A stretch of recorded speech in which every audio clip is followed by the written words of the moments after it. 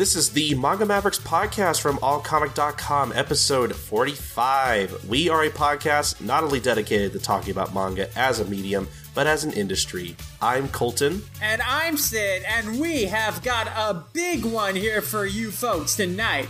And by that, I mean a long one, because we have 3 months worth of news to talk about. That's right.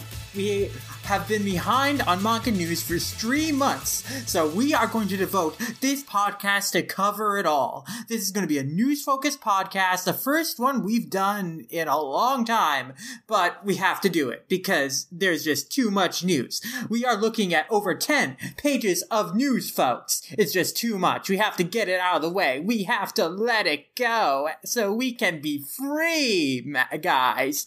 We need to be free.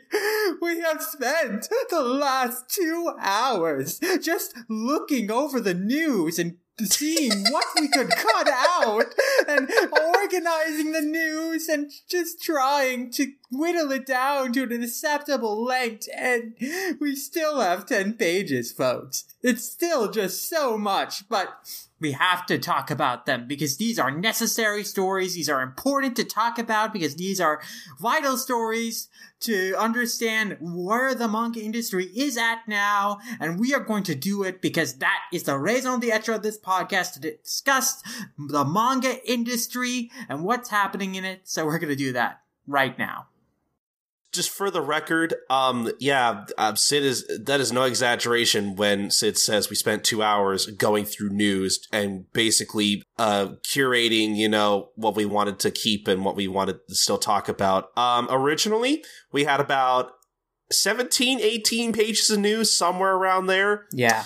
And we've whittled it down to about 10. So this is still probably going to be like about a sweet 2.5 hours. I'm just gonna say, though it's probably, see, now that I say that, it's going to be weird when the final product of this is out and it ends up being like 2 hours or something. I don't know, but yeah, I think we should just get started on the news. We still have a lot we need to talk about. Yeah, and it's 1 a.m. at the time we're recording this where I am. And I have been working 20-hour days for the past couple of weeks, so I'm pretty tired, but we are going to power through this, and we are going to start off talking about, as we usually do, some lists, some very interesting lists. And the first list we're going to talk about is the ICV2 list of the top 10 manga franchises of fall 2017. And so, why don't we run these down from bottom to top? Alright, so at number 10, we have One Punch Man. At number 9, we have One Piece. At 8, we have various Junji Ito stories.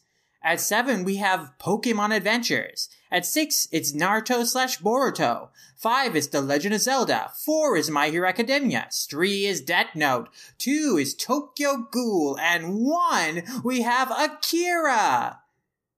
Now, to clarify what this list is ranking in terms of top 10 franchises fall 2017, these are the top-selling manga in North America from fall 2017. So it's very interesting to look at this list and see what were the top sellers of fall. Because we can see Akira is number 1, most likely because of that really cool new box set that Kodansha Comics released last year. And so that was a top seller. We also see Death Note came in at number 3. And while Death Note is a perennial favorite, I think that even though the movie was terrible, it still might have promoted Death Note in a roundabout way because it shot up the list quite a bit here. It was not in the top 10 manga franchises of spring 2017. So that movie had an influence, for sure. Yeah, I mean, I clearly remember Viz selling that entire single omnibus collection of all of Death Note, which is I've seen the physical release of that, and it's a lot smaller than I thought it was going to be actually.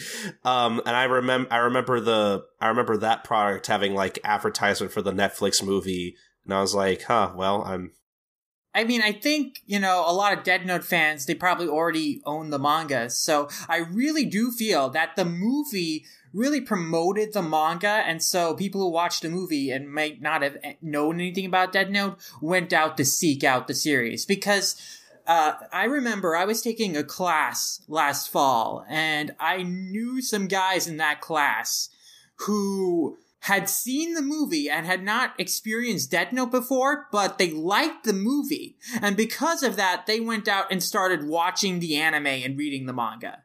So, the Death Note movie was not very good, and we talked about it at length here on the show before, but if nothing else, it did succeed in promoting the series to a wider audience and getting them interested in checking out the source material. So good on you for that, Death Note live action movie. You accomplished something at least. I mean, what else can you do? I think that's a good thing. I think all around. Yeah, and that omnibus Wiz did for the entire series is pretty cool looking. I would totally get that if I didn't already own all of the manga already. I mean, it's definitely a good deal. $40 for 12 volumes. Yeah, like literally, what was it, like 2,400 pages or something? I think it says on the front. Yeah, that's pretty impressive, actually. And then the other really notable one on this list is that Junji Ito is here in the top 10 franchises, which is always cool to see. I'm glad that Junji Ito manga are such a big deal now, that they are selling really well for Wiz and for other publishers who put them out.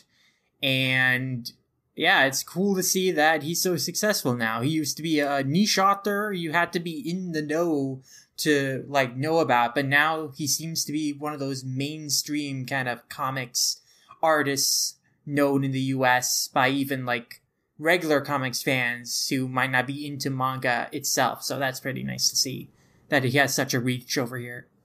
But why don't we move on to a different list? And this list is the American Library Association's Young Adult Library Services Association top 10 graphic novels for teens list. And they included My Brother's Husband in their top 10. Ooh, yes. That's nice to see.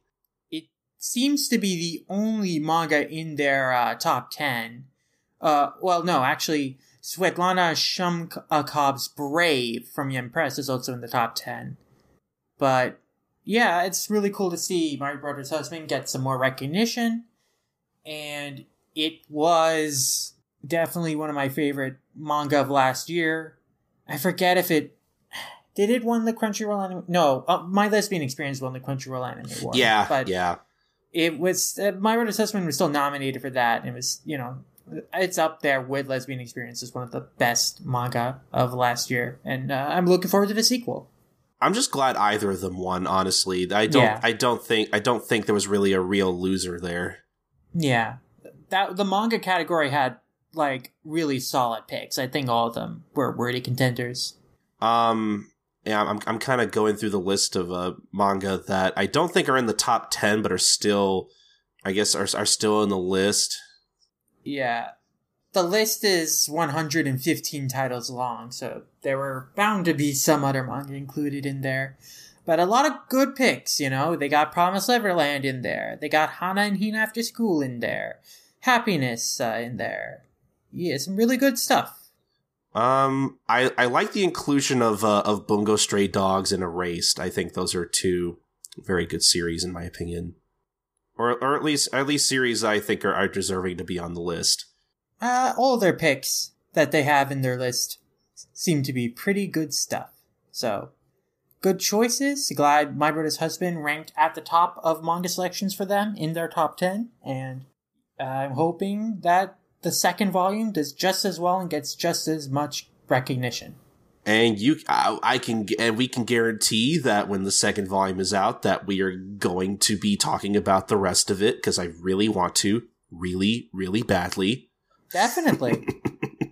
But let's talk about two different takes on what the highest selling manga in February were. Because this is very interesting, because we have both the BookScan monthly list for February the top 20 graphic novels of February that Bookstand compiled. But we also have a list of the top 50 manga sold in February from Diamond Comic distributors. And what's interesting about these lists is the Bookscan list represents sales at Barnes & Noble and similar book chains like that and online sales. But they don't reflect comic book stores. But the Diamond list does reflect comic book specialty shops. So it's very interesting to me to compare these. So here on the Bookscan list, we have quite a few manga ranking in the top 20 as usual. We have Shiro Miwa's Ruby manga coming in at number 4. We've got Tokyo Ghoul RE Volume 3 coming in at number 8. One Piece Volume 85 is here at number 10. We've got Dragon Ball Super Volume 2 at number 11. Splatoon Volume 1 at number 13. Black Butler 25 at 14. And My Hero Academia Volume 1 at 17. Some solid choices. Ruby is the highest selling manga of February on the Bookscan list. Not too surprised because Ruby is such a popular franchise. Good to see One Piece new volumes are hidden in the top 10 on Bookscan. That's always nice to see. And the other series represented are not too much of a surprise, but yeah, Splatoon looks to be quite popular. The manga version seems to be doing quite well. I should definitely check into that sometime. We should also mention that My Hero Academia Volume 11 as well ranked number 1 on this list. So. Oh yeah, actually that was, I totally missed that. That it was not because it was number 1. I totally missed that. But yeah, so Ruby did not outsell My Hero Academia Volume 11. But, it was still pretty high up there. But yeah, MHA, as usual, continues to be a strong seller, which is no wonder why Viz has recently announced that they're going to do a big My Hero Academia catch-up and release a new volume every month until they are caught up with the Japanese volume releases, because that has been something people have been demanding for a long time now, because there's such a gap between where the anime is and where the manga is, whether you're following it in the graphic novels, and if you're following it in Shonen Jump, there's just a huge gap between those, so I'm glad they're, filling that demand. I remember Casey's been championing it for sure for a long time, so great that's happening. I think that's going to turn out really well for them, and it's not as crazy as what they had to do with Naruto and One Piece back in the day. Oh yeah, I remember that pretty vividly. But now I want to look over at what the Diamond Comics top list for manga is, and I'm only going to go over what their top 10 is. So we have at number 1, the highest selling manga on Diamond's list is Tokyo Ghoul RE Volume 3. Then at number 2, we have Battle Angel Alita Mars Chronicle Volume 1 at number 2. At number 3, we have One Punch Man 13. At 4, it's One Piece 85. Pokemon Hide and Seek, or rather Seek and Find, this is like a coloring book kind of thing, I think. That's at number 5. Black Butler Volume 25 is number 6. Another Pokemon Seek and Find book is at number 7. Assassination Classroom 20 is 8. Boruto Volume 3 is at number 9. And Legend of Zelda Twilight Princess Volume 3 is number 10. So what's interesting to me about this list is while My Hero Academia Volume 11 was number 1 on the other list, on Bookscan's list, it is not in the top 10 here. That's strange. Ruby is also absent here, even though that was number 4 on Bookscan's list. And in general, there are a lot of things that ranked in Bookscan's top 20 last month that are not in the top 10 of what Diamond's list is. So that is quite interesting to me, that people that buy their comics at specialty shops seem to have different interests than what people who are buying at like these major book retailers are, going for. Or perhaps the audience is such in a way that people seek out a series like My Hero Academia at major bookstores, but they aren't going to comic book stores to find them. So I thought that was a very weird, interesting thing. Yeah, it looks like really the only similarities are both like One Piece and Black Butler, it seems. Mm-hmm. And Tokyo Ghoul. And Tokyo Ghoul, yeah. So I guess those are like the 3 series that these lists have in common. Otherwise, they're pretty different, and I find that interesting. But to wrap up our discussion of manga sales, we will, of course, spotlight one of the biggest sellers in the manga industry right now, and that's Attack on Titan. And we've got an update that Attack on Titan's first volume sold 21,000 copies in the US in 2017. Okay, so I guess I must have missed that part, because when I read the headline of the article, for some reason I just assumed, like, that was all Attack on Titan has sold since it debuted in the US. That would be surprising. I was going to say that kind of, so I thought that was kind of confusing. I guess if it sold that much in 1 year, I guess that makes a little more sense. Okay. What is also interesting is that ICV2 also reported that a rough calculation shows that Yuri manga outsell Yaoi in bookstores by a slim margin. So that's an interesting bit of unrelated news there. But yeah, so some interesting statistics from the manga market. I would be interested to know, like, exact numbers for some other series sold in the US, like My Hero Academia, how the first volume of that continues to fare, as we're still seeing it as a regular appearance on book scan lists and stuff. So interesting to see how the numbers climb for those. Yeah, I'd like to know, like, statistics for stuff like One Piece and One Punch Man and even like Tokyo Ghoul. I'd be kind of interested to see how much of those really do sell, especially since those are some more like really big like hits over here that I know obviously sell well enough to continue being released. So there are a lot of big hitters in the manga industry right now that sell really well on the North American market, and Attack on Titan remains a big one. Probably not as big as One Punch Man and Tokyo Ghoul anymore, because at the very least I feel like those outsell it. And My Hero Academia, of course, seems to be more at the top these days, but it's very interesting to think about those numbers.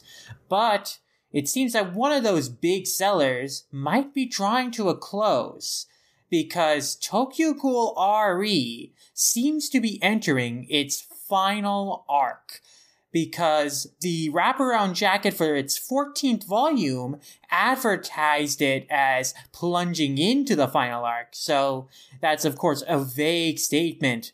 Who knows exactly how much longer Tokyo Ghoul RE is going to go, but we might see this series drawing to a close. Colton, do you think that within a year or two, we will finally be free of Tokyo Ghoul? 2 years. Yeah, at the very least 2 years based on the rate of release in the US. And that's if it ends this year. I say 2 years mostly based on, like, well, maybe it could end in like a year. I don't really know. I obviously don't really keep up with Tokyo Ghoul, so I don't really know. I don't know how much story is really left to tell, but I say 2 years mostly due to, like, how long will its popularity last, I guess, after it ends? But I guess that's kind of a silly question, considering, like, it'll still have volume releases over here after it's done. But I am interested in seeing, like, how long its popularity will last after it's all, I guess, after its release here is done and finished or whatever. It'll be very curious to see how that will turn out. Though, for all we know, Tokyo Ghoul could just continue with a different series. You know, they could keep franchising it. It might never die. Yes, we could get a Tokyo Ghoul Riri. Yeah, I mean, befitting for a manga basically about zombie people. Or maybe like a Tokyo Ghoul Re. Tokyo Ghoul Re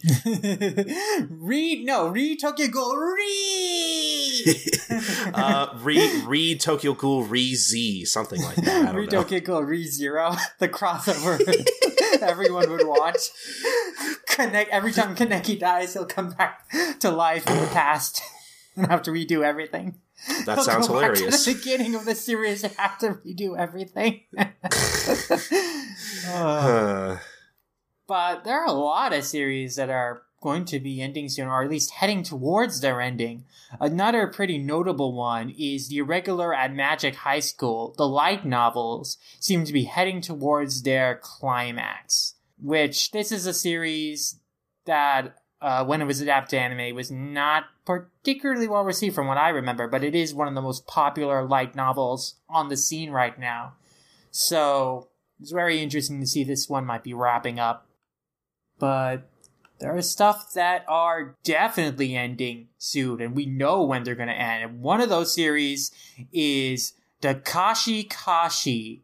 This is one of the more popular Shonen Sunday series I feel right now, just because it has an anime, one that has been airing this season, and unfortunately I don't think was picked up. No, it was by Funimation. But, yeah. So that's nice. Changed format this season into more 11-minute episodes instead of half-hour ones, which is pretty fair. But yeah, Takashi Kashi, the manga will be ending on April 11th in Shonen Sunday's 20th issue. So I don't know if it's kind of sudden.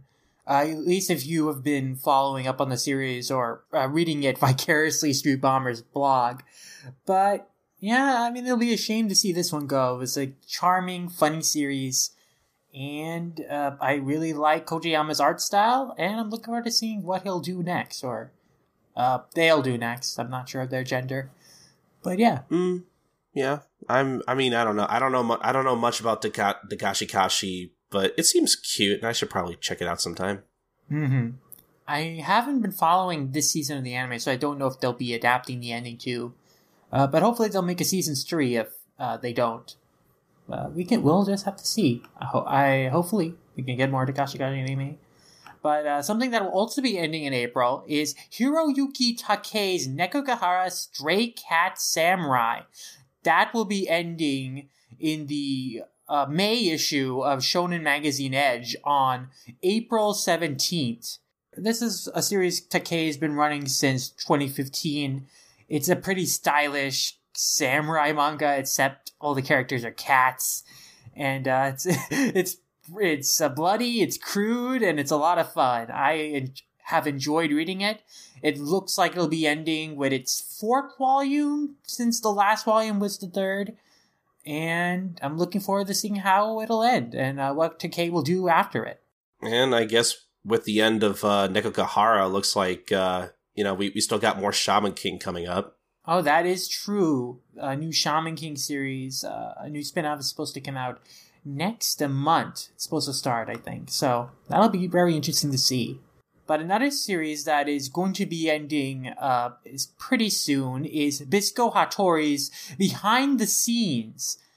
She's been running this manga since May 2014.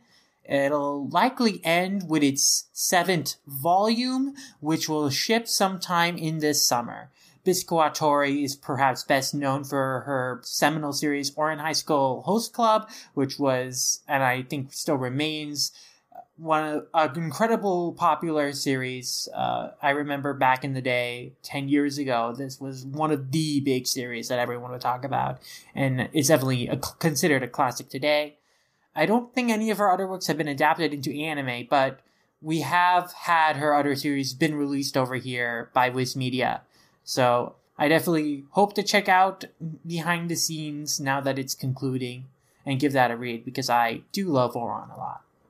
Yeah, I guess on the topic of Ouran, I just got done watching all of Ouran like about a month or two ago, thanks to a good friend of mine, and it is so much better than I ever thought it would be. Like, I mean, a couple, like, I want to say, like, probably like 9 or 10 years ago, I kind of sort of dismissed it as, oh, people only like it because of like superficial reasons. Like, oh, they like it because the guys are hot and that's it. Like, I never an assumptive, prejudiced, misconception of it. You prejudged it without having watched it. I did, and that was not fair of me. You judged a book by its cover. I literally. Sure did. Yeah, I did that a lot a couple years back. I try not to do that as much anymore. I actually try to give things a chance, but yeah, no, because I knew a lot of a lot of my female friends really liked it, and I just assumed that was it. But no, like, I was surprised to see that it was like actually funny. I remember laughing out loud quite a few times at a lot of different episodes. I was actually really interested in a lot of the characters too, so I would not mind digging into more Bisco Hattori works, and I think Behind the Scenes is something I'd like to look into after I eventually read all of Ouran. And I think Millennium Snow is also something she's done as well. I think Viz has released that, and they're doing like omnibuses of that. So I guess, yeah, there are a couple of Bisco Hattori works I'd like to get into at some point, because her stuff seems to be pretty great, honestly. Shame on you for assuming that it wouldn't be funny, or being surprised that it was funny. But but yeah, I love Ouran. I think Bisco Hattori is pretty great mangaka, and I definitely want to read more of her work, because I just haven't gotten around to it, but I've always been interested in it. Ouran's definitely one of my old-time favorites, or at least it is a series I have a lot of fond memories of.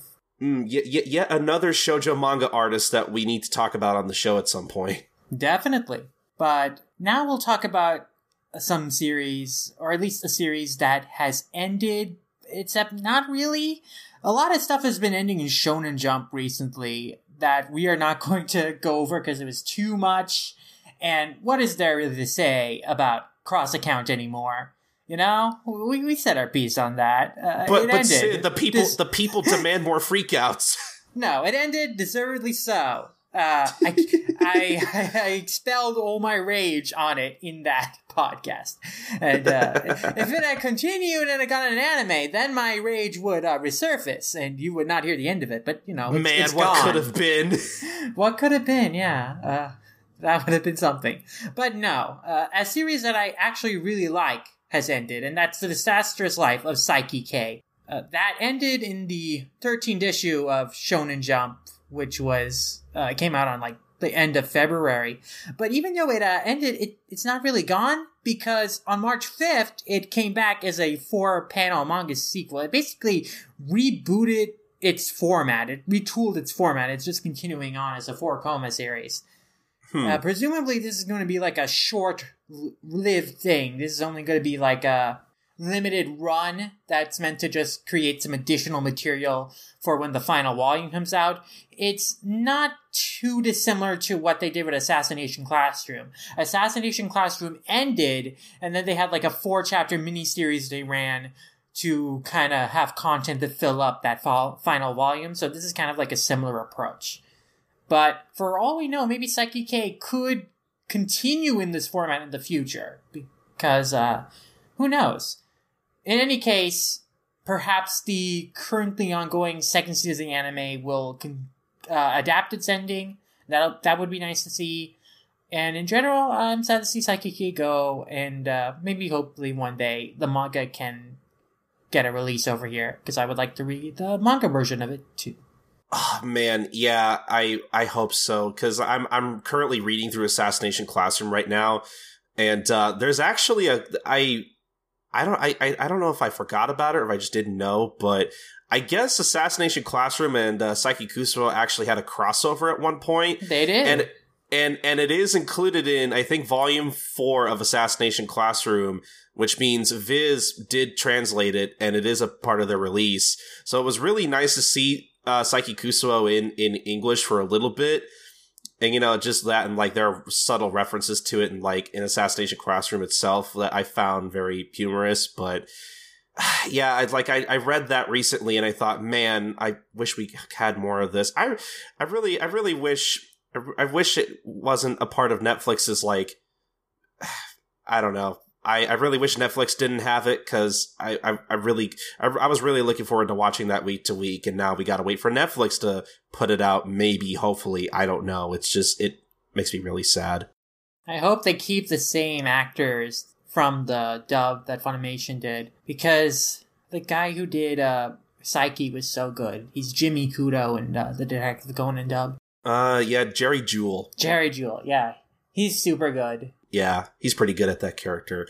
Yeah, I just want more Saiki Kusuo. It's like one of my new favorite things, and I really want to read all of it at some point. Hopefully. But Saiki K is not the only series that is coming back, or at least seems to have a resurgence after it ended. This time, though, we're talking about a series that is coming back after, a decade compared to 1 week, and that series is Muyo and Roji. That series is getting a sequel that has already come out on March 19th and is serializing on Shonen Jump Plus. And Muyo and Roji, we'll talk about this a little later, but that series is getting an unexpected resurgence these days, and that's quite curious to see. Also currently serializing on Shonen Jump Plus is a new Godzilla Planet of the Monsters manga adaptation based on the current anime franchise films that they're doing. So that could be interesting to read too. I'm hoping that Wiz adds it to the Shonen Jump Free section, both the Godzilla and Muyo and Roji stuff, because they did translate Muyo and Roji, the original.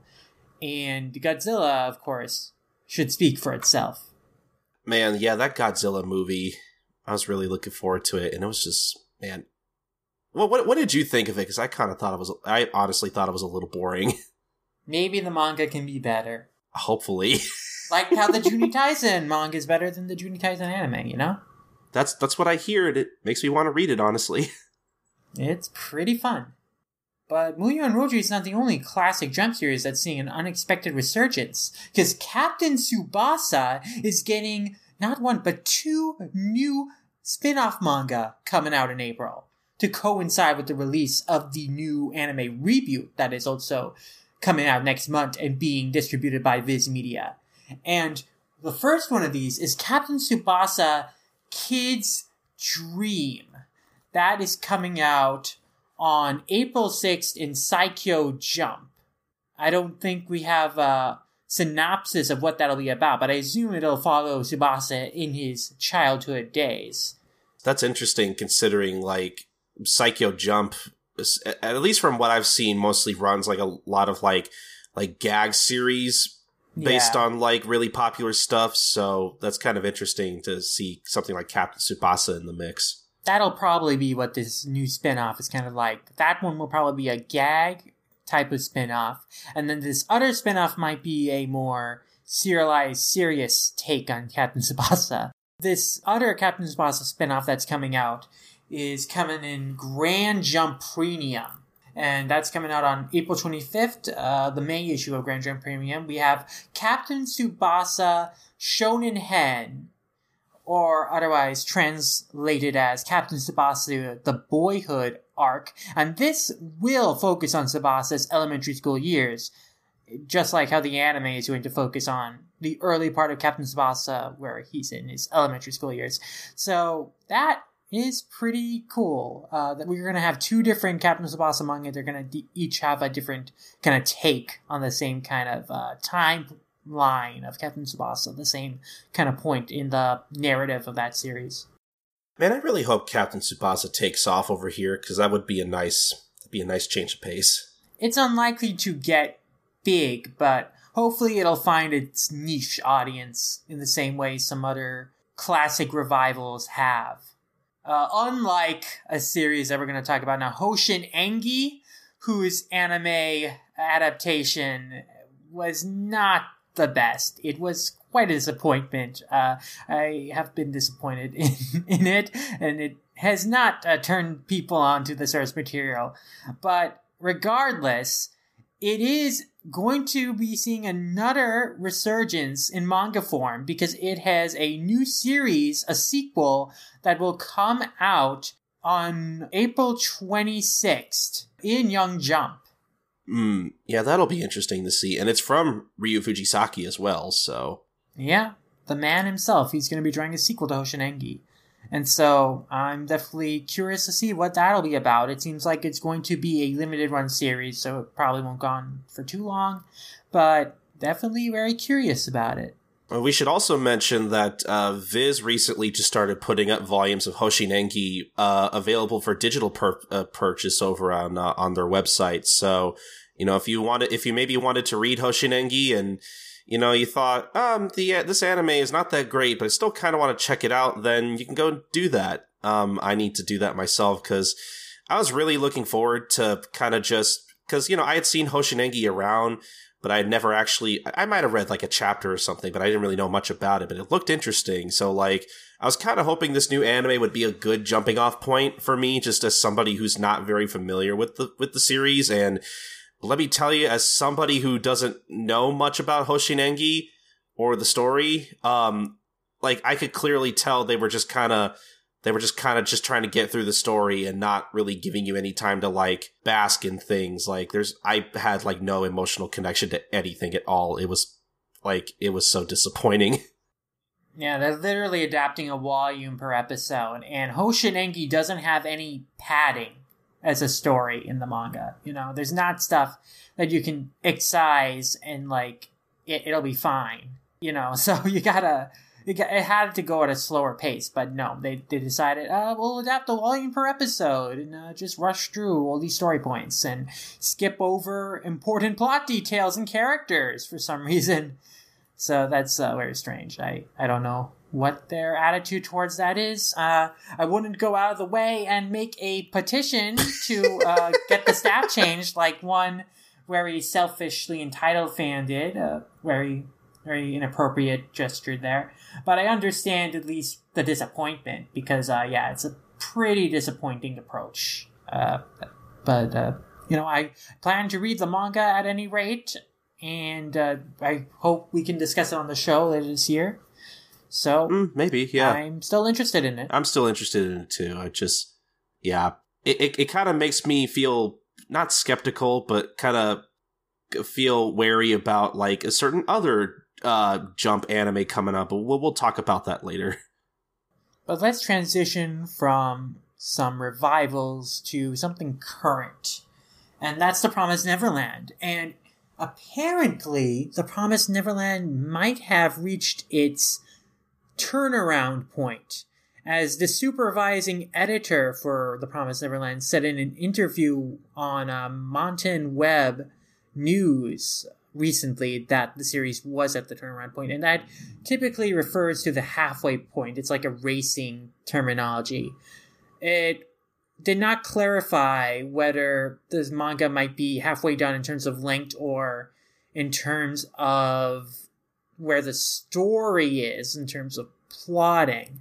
So it's very vague, and we should all know by now that these kind of estimates are typically inaccurate because the manga can go on for way longer than the mangaka can predict. We know that for infamously from Eiichiro Oda, saying that, One Piece is going to be 5 years long. No, the halfway point is going to be Skypiea. Oh, no, it's going to be Water 7. No, it's going to be the Whitebeard War. Oh, no, it's 65% done for sure.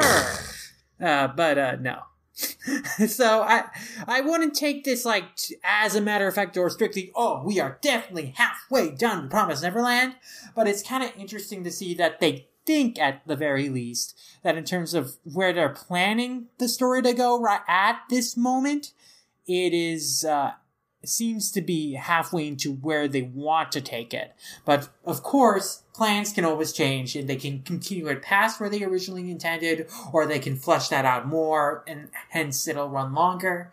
It's just interesting to see that at this stage, they seem to feel confident that they're at the halfway point and that they're heading towards end game, or at least like they have a plan for where they want to take the story. I could see Promised Neverland at least lasting another like 2 or 3 years. I'm sure it'll probably end before its like 5th year anniversary. I see that being very likely, I think, at this point. But like, I still feel like it still has enough to go where like, I don't know. I don't think it's going to end like in the next year or so, because I feel like there's still a lot that this series needs to cover. Yeah, I mean, if this was the halfway point, that would be like another 1.5 years worth of material then.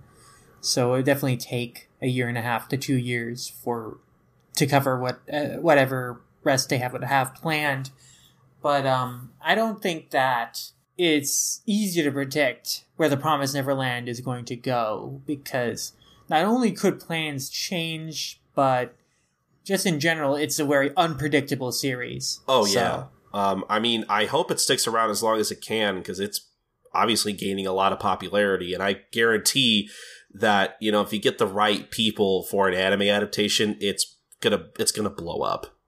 Oh yeah, that's something to look forward to. And another thing to look forward to is Masashi Kishimoto's next work, which has recently been confirmed to be a full-fledged serialization. Kishimoto has been confirmed to be coming back and doing a new series. Finally, he's moving on from Naruto and doing something new. So that'll be something to look forward to. My mixed feelings on Naruto aside, I still like Kishimoto's work enough to where I personally look forward to reading another work of his, because obviously he has a lot of interesting ideas. Like, I still really enjoy his Mario one-shot. I thought that was really interesting. I hope maybe we can get more of something like that, possibly something a little more grounded, something a little more dramatic, I think. But I mean, you never know. I think I'm fine with whatever at this point. Or, actually, no, I forget. I totally forgot. I think he wants to do something. I think he's going for more something sci-fi related. I think he said it in an interview or something. I don't remember. I believe he did say that before. So it'll be very interesting to see what his next work is going to be like. I would like it to be different in feel from Naruto. Please, so yes. It'll be very interesting to see in what form that'll be. I don't mean that as a slight towards Naruto. I just mean I think that I want to see him try a different kind of series in his next work. No, I agree. Naruto is more of a ninja fantasy, so if he's going sci-fi, that could be, a different kind of focus, a different kind of feel, and I think that'd be nice. I'm looking forward to his next work personally. It's a time of new beginnings. The end of an era, beginning of a new one. That's what Kishimoto's new work will signal. And it also reflects to the ending of another Jump-related magazine, the beginning of another one. Jump SQ Crown, that has ended, that has ceased publication. And it is going to be replaced by a new magazine called Jump SQ Rise in April. Every year they end a Jump SQ manga, and it goes on for a year, and they replace it with another one. It's very interesting, this approach. Yeah. But basically, this is just the same Jump SQ, but it's just going to be called a different name. But yeah, it seems that all the manga that run in the previous edition of Jump SQ is going to continue on this new edition. It looks like Beat the Vandal Buster is making a return in this new magazine as well, so that'll be interesting to look forward to. Man, will we ever get that Beat the Vandal Buster sequel in English? Only time will tell. Yeah, I just want Beat the Vandal Buster digitally. That'd be nice. I don't really want to have... Well, I'm sure it's still pretty readily available, isn't it? Maybe not? I don't know. I haven't really checked.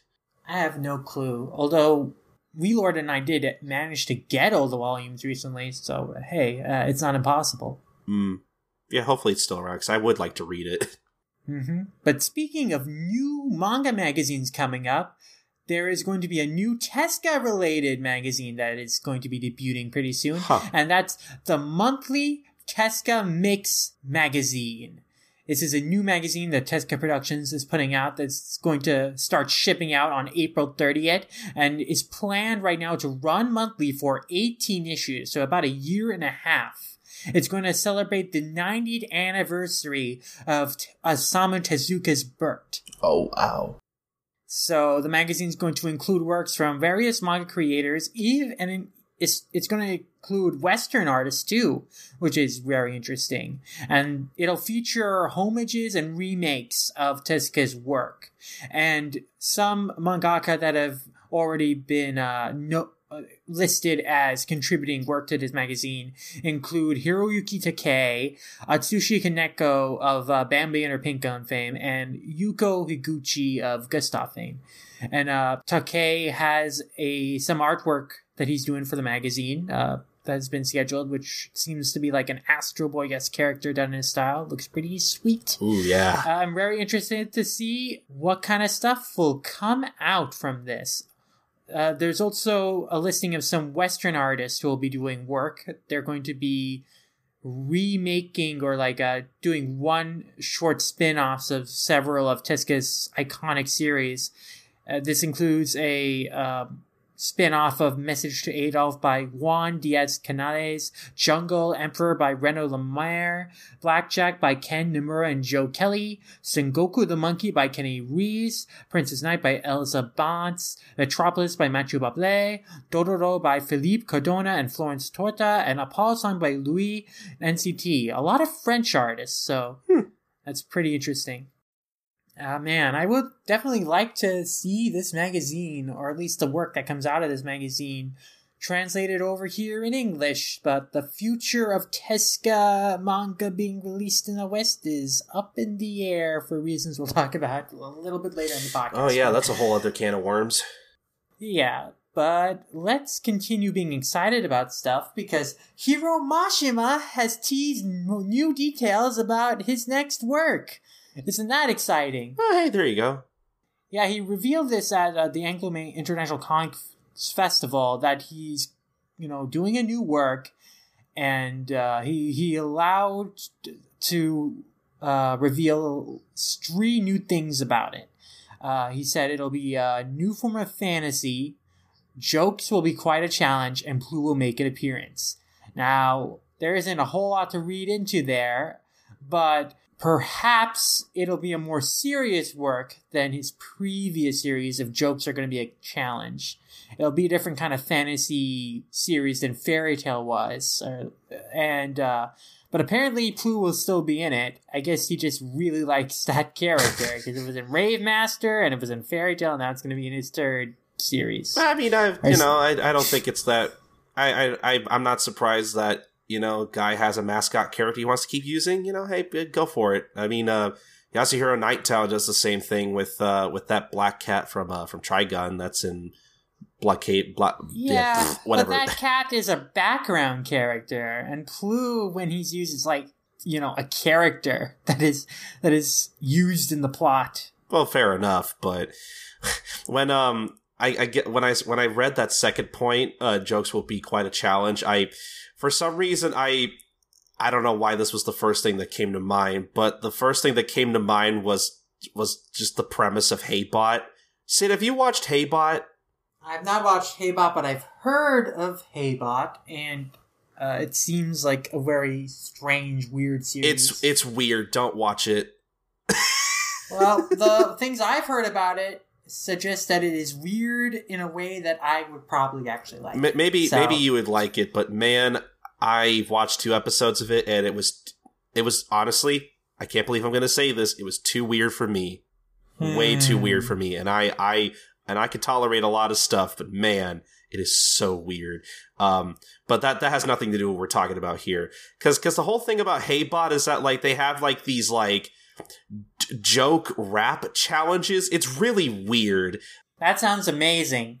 See, it sounds amazing. It sounds amazing, but it's not. I don't know. I didn't really think it was very funny, but that's just me.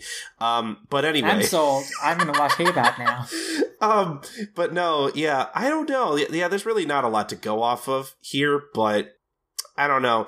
I guess I'm sort of disappointed that he's doing another fantasy series. I kind of wish he would maybe tackle a different genre at the very least, but I'm still willing to give his stuff a chance though, because again, like with Naruto, I mean, in this case, I dislike Fairy Tail a lot more, but I know Mashima is capable of really good stuff, and I really, again, I've talked about it on the podcast before about how I really respect his work ethic. The dude really puts in a lot of work. And he's I don't know how he does it. I really don't. And so I still respect him on that level, again, to the point where I'd still like to give his stuff a chance. And I mean, I'm just glad he's done with Fairy Tail. I'm ready for something new. Yeah, I'm looking forward to it, because I think he's a talented artist, if an inconsistent and frustrating storyteller. But whatever his next work will be, I'm sure it'll be quite interesting. But on the subject of weirdness, or a series that can be pretty weird, let's talk about Mob Psycho 100, because that's getting a spin-off manga. Well, actually, that spin-off manga is already out. And it's about Reagan. I think it's just called Reagan. It came out on March 19th on the Manga One app. And if you like Reagan, this is a spinoff for you, I think. I heard that the recent OVA they put out was basically a clip show of Mob Psycho 100, but they pasted Reagan's face onto Mob or like onto every character in the scene or something. So like to make Reagan out to be the hero.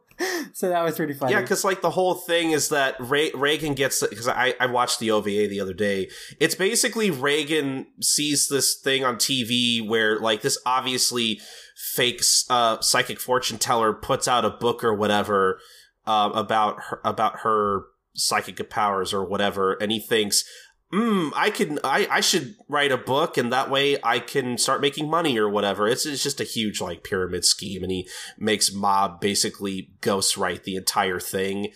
And it gets to the point where like if Mob shows it to his other friends, and his friends are like, okay, none of that shit happened. Let's actually write this thing, correctly. And it was pretty cute. I liked it. I mean, it was. Like, I was a little disappointed.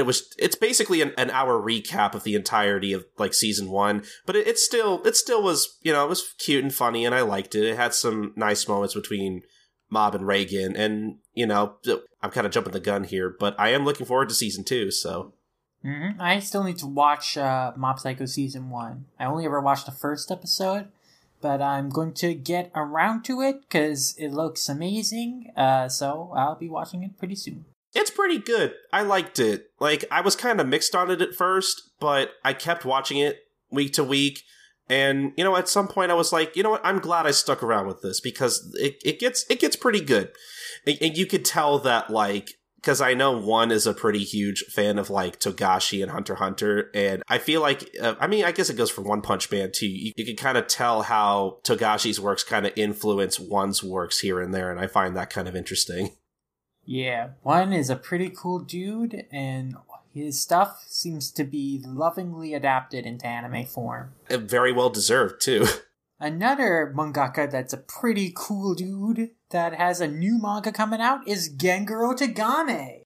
He recently concluded My Brother's Husband and is gonna be launching a new series, or has launched a new series called Bokura no Shikisai, which is roughly translated called Our Color in English, and that debuted in the May issue of Monthly Action on March 24th.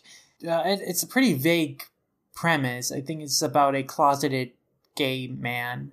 But it seems to be another kind of a series that is more intended towards the general audience of Monthly Action, as opposed to his Bara manga that he's well known for. So it's another series in the vein of My Brother's Husband. So since My Brother's Husband is so beloved and, well critically acclaimed, I think that hopefully we can see this series be released over here once it gets collected into graphic novels. Yeah, I would definitely like to read I would like to read more Tagame works in the future, because man, I really do love My Brother's Husband so much.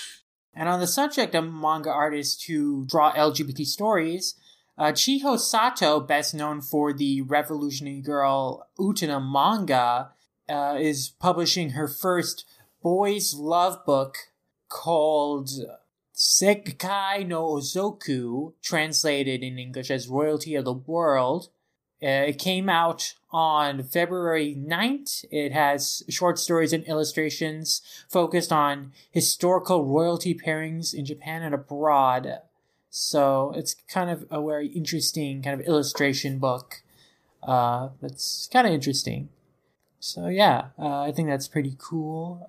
I think she recently finished a historical manga about gender nonconforming siblings. So she's very interested in issues of gender identity and exploring different sexualities. So, that's cool to see a lot of that kind of stuff from her. And hopefully we can get some of that in English sometime. But on the subject of the Revolutionary Girl Utena manga, there will be a new chapter of the manga that has come out recently, actually. It came out on March 28th in the May issue of Monthly Flowers. And this chapter is about... Actually, I don't know if we know what this chapter is about. I don't think we know what this one will be about, but it's just another new chapter of the Utena manga following up of the last 2 new chapters that they've been doing since like last year when Utena had its 20th anniversary. There was like an epilogue to the series they did. That was their first new chapter, and then after that they did a story about Jury, and I'm not sure what this third new chapter is going to be about, but it'll be cool to see. I hope that these new chapters get collected into a graphic novel, and then Viz can release that over here. Yeah, I'm sure Utena fans would really appreciate that. And then moving on to some more cool new series coming out. Well, actually, let's go back to One and One Punch Man and seg into the artist of the One Punch Man manga. Because Yusuke Murata, the artist of One Punch Man manga, he is going to be doing a very interesting new manga. He's going to be doing an adaptation of a Hollywood film, a very beloved classic sci-fi film, a little something you might know as Back to the Future. You might have heard of it. He is going to be doing a manga based on Back to the Future. It's going to be supervised by the screenwriter of the film, Bob Gale. It's going to include story content not seen in the film. And yeah, it's going to begin serializing on the Kanoi Manga Goi website at a later date. But the first compiled volume is going to come out on April 20th. And it seems, based on his preview image, that he won't just be adapting the first movie, but he might adapt all 3 in the trilogy, since he includes characters from other films in like his preview image he did.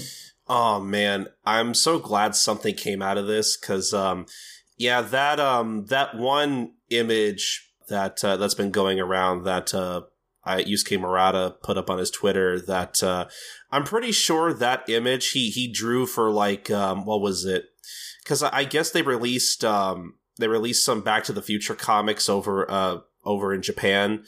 And I guess that art he drew for Back to the Future with Marty and the rest of the characters from the other movies and stuff. I think he drew his like promo art for that release of the original like Back to the Future comics over there. And when I saw that, I was like, man, Yusuke Murata can just make anything look good. Like, mm-hmm. I don't know what kind of deal with the devil he's had to make, but I'm glad he made it, because man, he is an amazing artist and he really can't do no wrong. So I'm really, it's just one of those things where I was like, man, it'd be really cool if like something came out of this and not just a promo image. And I guess my wish came true, because yeah, I really just like the idea of a Back to the Future manga revival drawn entirely by Yusuke Murata. That's something I'm going to buy day one if that ever gets an English release over here, which I'm assuming it would, or it should at least. I mean, hopefully there could be like licensing issues there. Probably. Or like some copyright things there. Maybe. But I guess we'll have to see. But that's something to look forward to. Yusuke Murata's author I really, really love. And I also really like Yuki Kodama, who is also going to be doing a new manga that has actually already debuted on the Monthly Flowers April edition on March 28th. And her new manga is called The Blue Flower and Container Forest.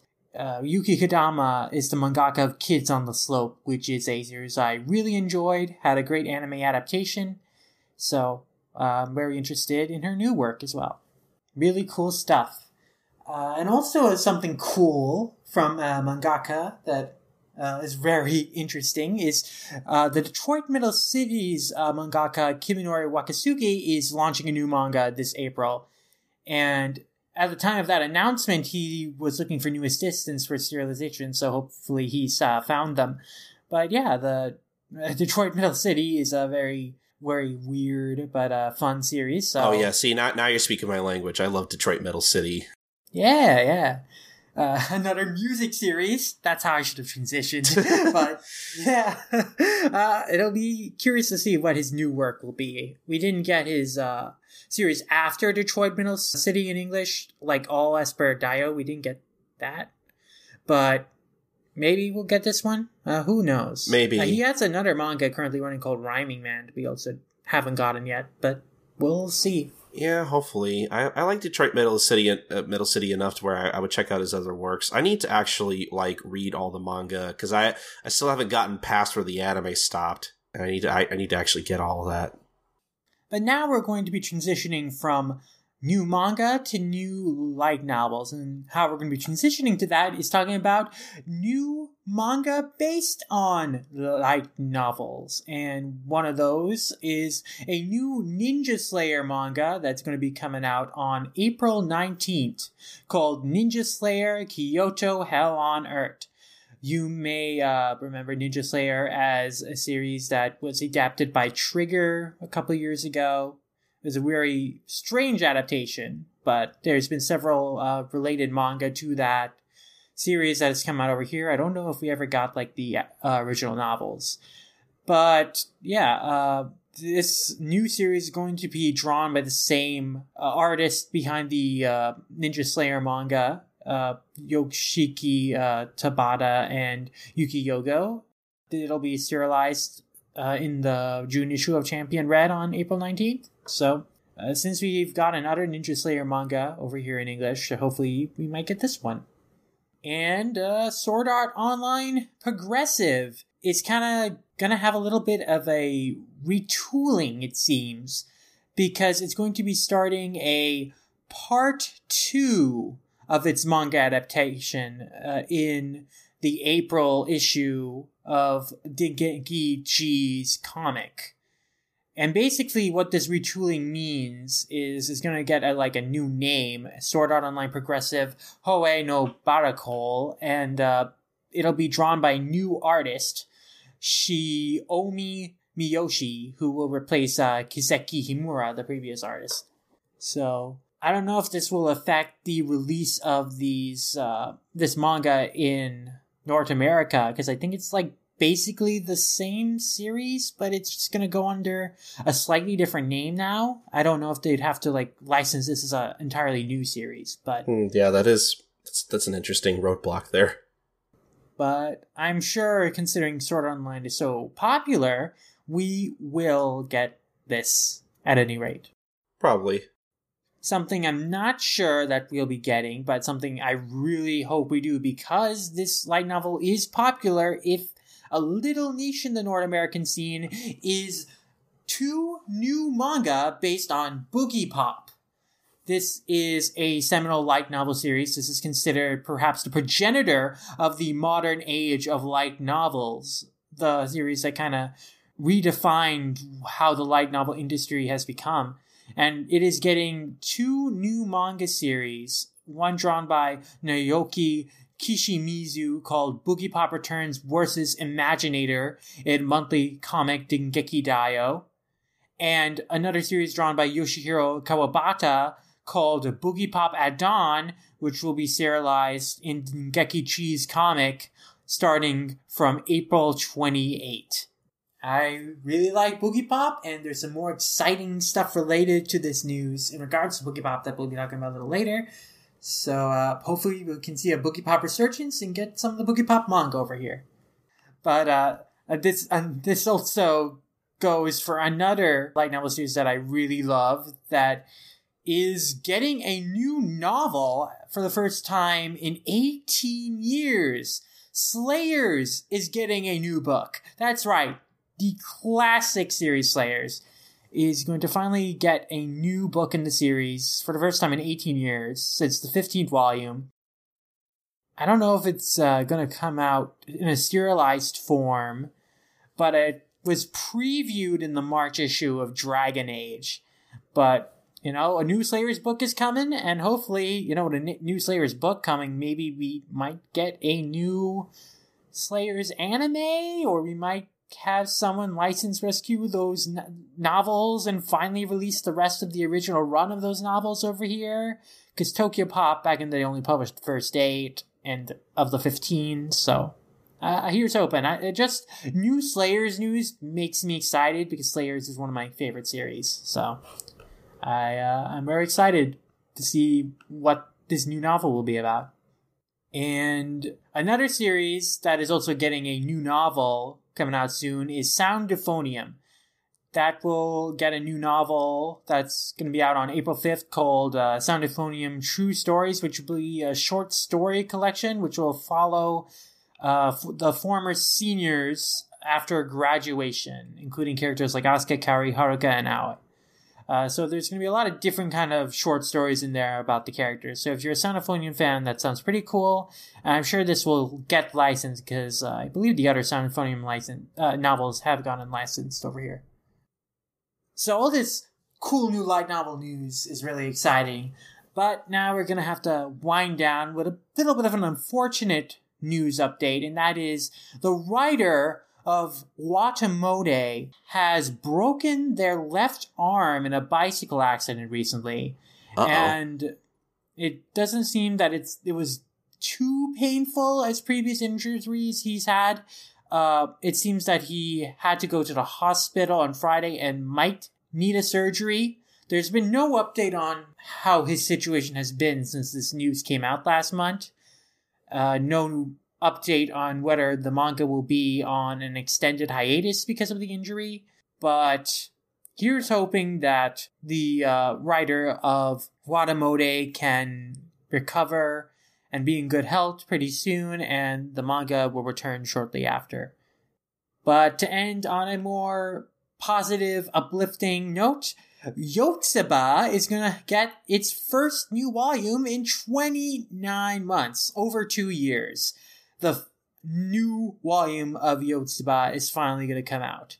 The 14th volume is going to come out on April 28th. And yeah, Yotsuba is a series that always fills you with joy when you read it. It is just so charming and delightful. I thought that was a good piece to end out on, that we're going to get the next Yotsuba book pretty soon in Japanese, and I'm sure it'll come out over here in English within a year. All right, so we are done with we're done with serialization news, and now I wish we were done with licensing news. No, we have quite a bit of licensing news to get through. We need to get started on those. Oh, man. And why don't we get started by talking about some updates to Crunchyroll's manga catalog, because they have made some major changes to it recently. They have removed catalog chapters of several Kodansha Comics titles. These are no longer able to read on Crunchyroll's digital service, and that is quite a shame, but let's just run down some of these changes. And so the titles that were removed from Crunchyroll last month include A Silent Voice, Inuyashiki, Mysterious Girlfriend X, Princess Jellyfish, Yamato and the Seven Witches, among a ton of others. But a lot of completed series from the Crunchyroll manga catalog were removed. And in addition to that, Crunchyroll also announced that it is no longer offering catalog chapters for most ongoing Kodansha Comics titles. And that means none of the backlog chapters of series including Ajin, Attack on Titan, Fuka, Space Brothers, and Seven Deadly Sins, and Yukio Holder, the backlog chapters of those series will no longer be available. They will only have a limited amount of backlog chapters available. Basically, all the chapters that are not currently available in graphic novel form, which is kind of how Viz Media runs their free section for the series they publish on the free section. Like, all the chapters available on there are chapters not already available in graphic novels. So it's not a completely unfair policy. It makes sense to me. Fairy Tail is an exception to this new policy. There are actually 30 volumes of Fairy Tail you can read. So that was the only completed series that they didn't really remove, and you can read quite a bit of on Crunchyroll still. Yeah, that's about like half of the series, isn't it? Yeah, it is. And to clarify the chapters of the, currently still serializing on Crunchyroll Kodansha series that are still available. So Ajin still has chapters for 44 and up available. Heroic Legend of Arzon still has chapters 47 and up available. Attack on Titan has 95 and up available. Fuka is available from 146 and onwards, which is quite a bit backwards because that's about a year's worth of Fuka, the last year's worth of Fuka that's still available. So that's probably the most catalog content out of all these series that's still being serialized. Well, Seven Deadly Sins is actually pretty similar.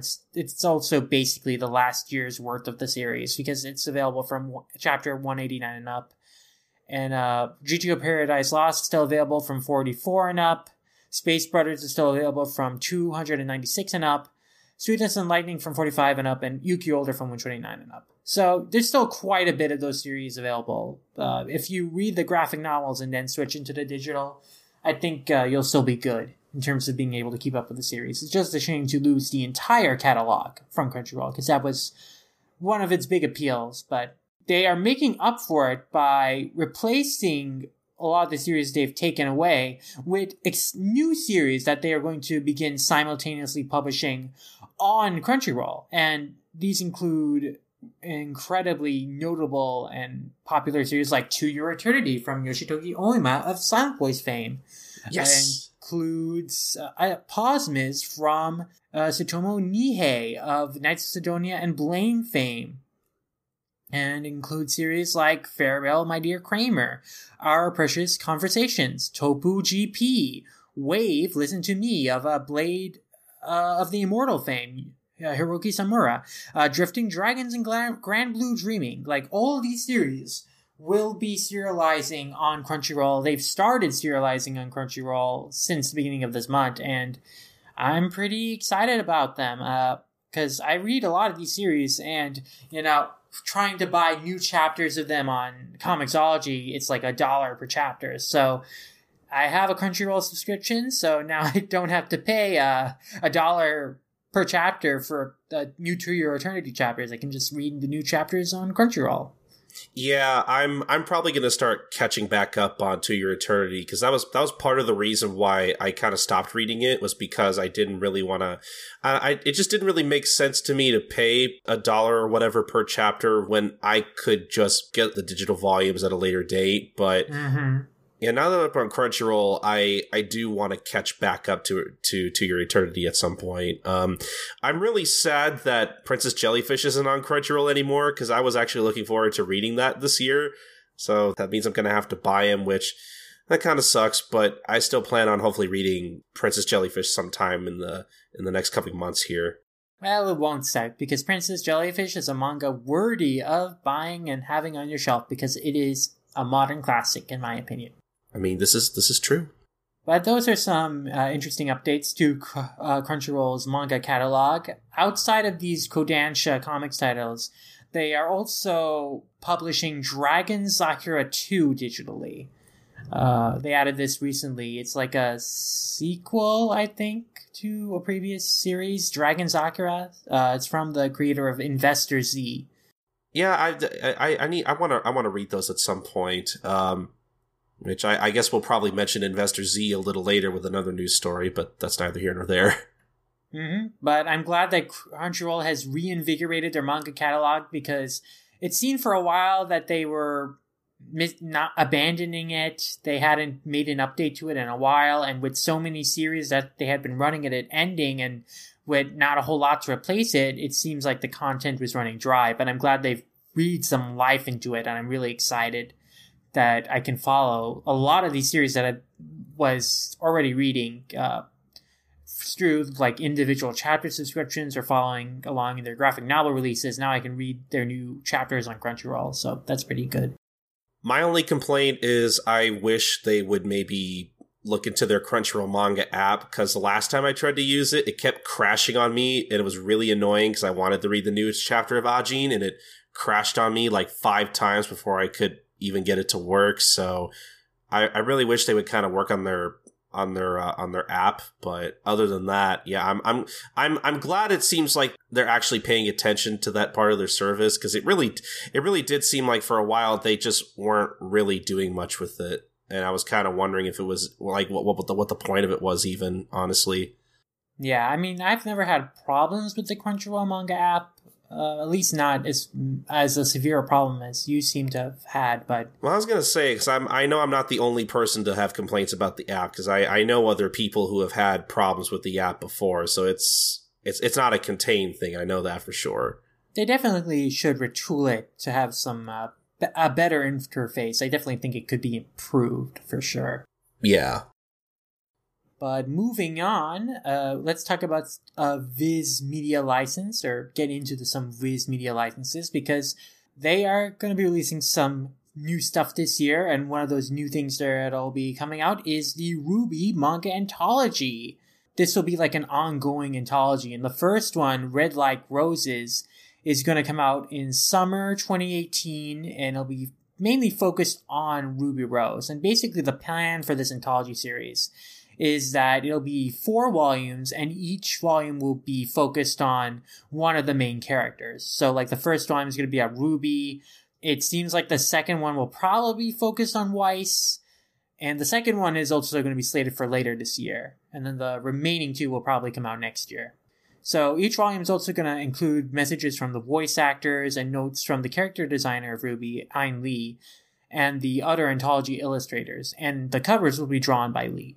So, if you're a RWBY fan, should be pretty cool. I think these came out in Japan last year, so it's nice to see them come over here. And hopefully they'll be more interesting than the RWBY manga that Shiro Miwa drew. Mm-hmm. Yeah. The more I hear about that last RWBY manga, the less I want to read it, honestly. You didn't read it at all? Oh, not at all, no. I mean, it was in Jump, but again, I guess you do skip over some series in Jump. I was gonna say, I don't read everything in Jump, Sid. I do. I read it cover to cover, or yeah, first page to, as much as covers there are in digital manga. Well, I don't know. Like, after, like, I remember hearing you talk about it on the show here, and I don't know. Like, you didn't exactly give it a very glowing review. Yeah, you wouldn't have gotten anything out of it. I'm just no, so, exactly. I can't fault you for not reading it, but yeah. Except you were, but that's fine. I understand. No, it was a joke. But yeah, I'm hoping, I don't know, I think this anthology series so far I think there's potential for it to be more interesting, because, I mean, it's an anthology, so it'll be a couple of short stories, which I think is the way to go with the franchise, honestly. At least I think it's a cool approach to take, and I think that with an anthology series, you can have short stories done by different authors, you can contribute a unique take on the material. And with how cool the Attack on Titan anthology turned out, I think the RWBY anthology might also turn out to be pretty cool. And as a RWBY fan, I'm definitely interested in checking it out. But Viz is also going to be putting out some other cool stuff in graphic novel form this fall. And one of those things is Dr. Stone! Yay! Those of us who have read Shonen Jump have been following the series for over a year already, but finally, readers who aren't subscribed to Jump can start reading it starting this September.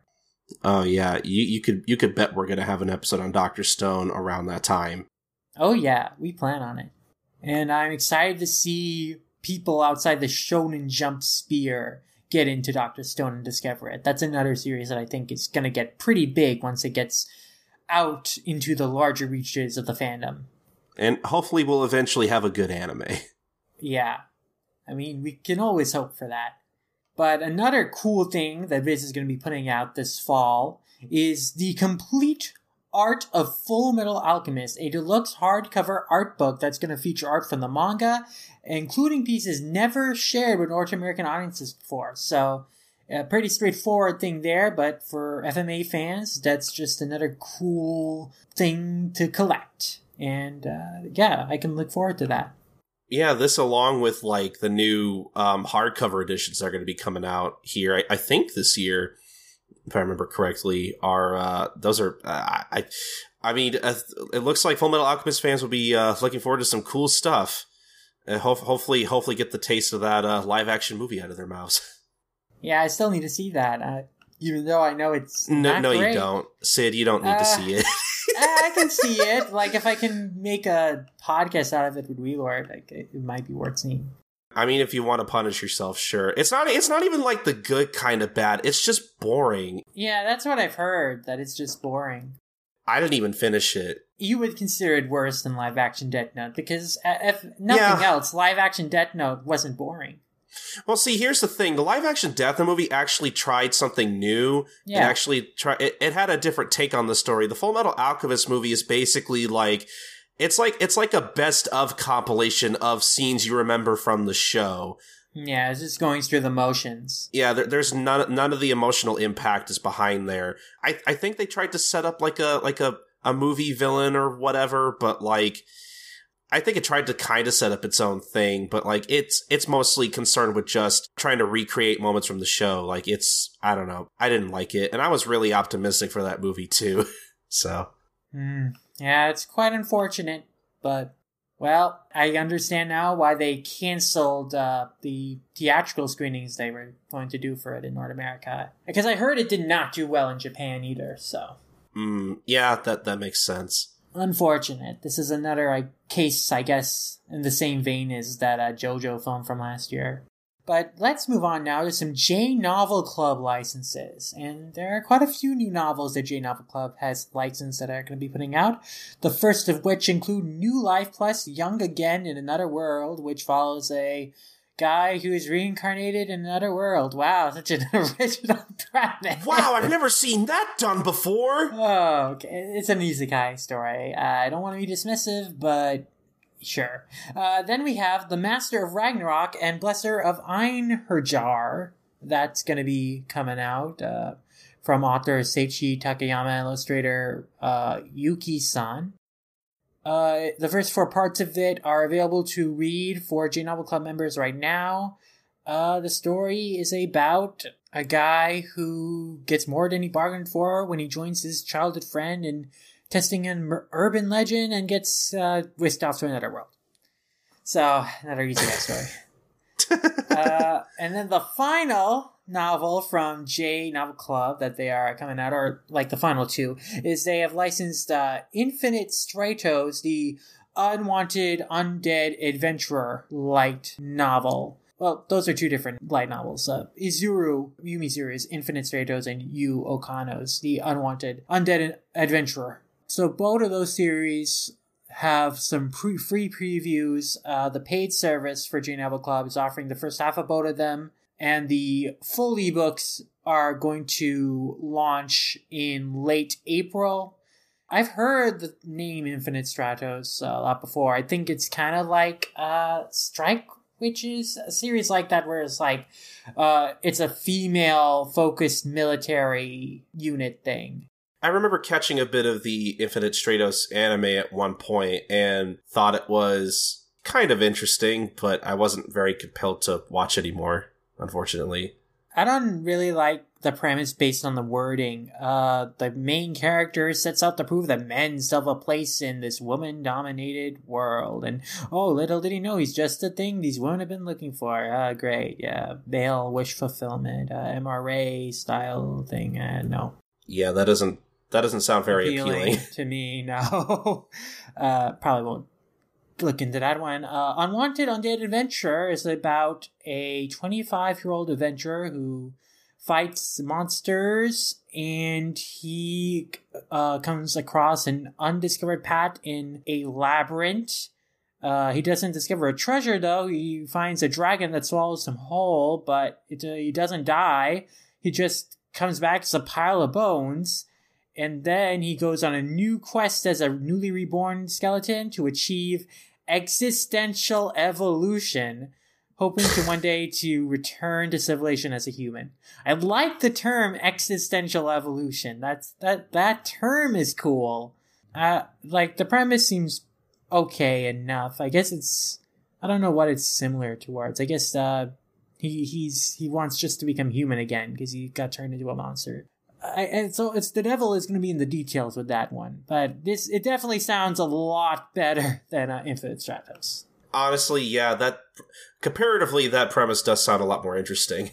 Yeah. Oh, and then the next thing that J. Nebelcut licensed, and this is the final thing to talk about here, is Me a Genius? I was born into another world, and I think they've got the wrong idea. I like that title just because of how ridiculous it is. This is from the author Nguyen and the illustrator Sakana. The first 4 parts of the first volume are available for members of J Novel to read now. Non-members can read the first part for free. The first book will be released in full in April. It's about a guy who is reborn in an alternate version of Japan. It's a little boring at first because there's no fantasy elements. But then his childhood sketches inspire his mother to develop a new revolutionary world theory that sets into motion a series of misunderstandings that has everyone believing that Koki is the real genius behind a bunch of cool technology that his mother is coming up with. And then Koki has to give up his school life to attend a science academy where he meets a beautiful Canadian girl, an engineer, and an expert at space exploration. So he gets surrounded by real geniuses, even though he's not a genius himself. And he uses his knowledge from his past life. And by doing that, it creates new misunderstandings and makes him appear to be a genius, even though he's not. And it just gets crazier and crazier. So it seems like a pretty out there, crazy comedy that could be fun to read. It kind of reminds me, it's kind of like this liar type kind of story, the imposter kind of story, where someone is mistaken to be this super awesome cool guy, but really they're not all that great. It's kind of like M0. That it's like a Shonen Jump series from like a decade ago that is kind of has a cult following. The premise kind of reminds me of that a little bit. I was gonna. I don't know why the first thing I thought was the first thing that came to my mind was Chicken Run. It's kind of like it's a similar kind of story. It's kind of like Chicken Run. It's a pretty archetypical kind of story, pretty basic outline. Again, this one will probably live and die by like the details, like how funny it is. But yeah, probably. Sounds like an enjoyable little romp. But then we get some novels being released by Yen Press. A novel called Fireworks by Shunji Iwai and Hitoshi One. This was adapted into a film last year, which was received to mixed effect. I think this novel was more of a tie-in to the film than its inspiration, but yeah, so they've licensed the novel for Fireworks. It'll be interesting to see how that does. Yen Press will also be releasing a pretty well-known horror manga, at least like I've heard of it before, called Ibitsu by Haruto Ryo. That'll be coming out on July 24th. It's about an urban legend about a young girl who is dressed in Gothic Lolita clothing, and if you are by garbage dumps and ask her a question, she'll ask you a question, and those who answer without fail will die a twisted death. And so, it's about, like, I guess, a kid who discovers this girl and that mystery behind her. Now, moving on to some Kodansha licenses, we have Starving Anonymous from Yu Koraishi, based on a premise from Kengo Mizutani and drawn by Kazu Inabe. This is a manga that's been running in E-Young magazine. And Starving Anonymous is about high school students who are just, on a bus one day, and then it floods with gas, and then they pass out, and then they find themselves on a truck full of human bodies by a bunch of corpses. And human beings are sawing them into pieces, and it seems like a pretty disturbing series. Yeah, that sounds really weird and interesting. I could get into it. Yeah, it sounds like a plot to a horror film. It makes sense. It's a horror series. Then we got Ri Aruga's Perfect World, which is already out. And this is about a 26-year-old woman who reunites with her first crush from high school. And they meet during like a work get-together. But now she realizes that now he's disabled. And at first she feels she couldn't date a guy in a wheelchair. But then her feelings begin to change. Don't know how to go on the premise based on that one phrase, that at first she feels she couldn't date a guy in a wheelchair, but maybe it'll be a good story, a good representation of love between a disabled person. But I guess I'd have to check that out to like confirm like it's done tastefully, not doesn't fall into stereotypes. Yeah, I really hope it doesn't end up like being too mean-spirited. And the last of these new Kodansha digital licenses is Renjiro Kindaichi's Liar Liar, which came out on March 27th. And this series is about after this girl borrowed her friend's high school uniform and took a walk around town on a whim, she ran into her younger stepbrother, and her stepbrother believed she was someone else in this different uniform and fell in love with her high school disguise. And so a weird love story begins. So I guess this is like a step-sibling incest manga, I guess. I don't know. Maybe they only became step-siblings as high schoolers. I don't know. Yeah, that sounds kind of weird. Yeah, not into those kind of manga, but Kodansha is still committed to releasing a variety of different titles on their digital platform, so I'm still very thankful for that. Yeah, I think out of the three, I'm the most interested in Starving Anonymous. Yeah. But actually, I might be a little interested in the next series that Kodansha has recently licensed, and that is Otakoi, Otaku Can't Fall in Love, which they will release the first volume of on April 17th, with the second volume coming out on June 12th and the third volume on October 2nd. So this is getting an anime in the next season too, but basically it's an awkward romantic comedy between two otaku who kind of end up getting into a relationship. It's kind of like the winter 2017 season's MMO Junkie. The premise reminds me of MMO Junkie. So it'll be interesting to see how this one turns out. Yeah, I'd like to see what what the reaction is to this series before I check it out. See if people seem to fall in love with this series as hard as they did MMO Junkie. Yeah, it could catch on like that series if it's done very well. Yeah, hopefully. But moving on, let's talk about a new novel that Cross Infinite World has licensed. It is going to release Fumi Yamamoto's Mia and the Forbidden Medicine Report on April 30th as a single volume release. The novel has illustrations by the mangaka Nitaka, who also does the illustrations for the Tokun Ranbu novels.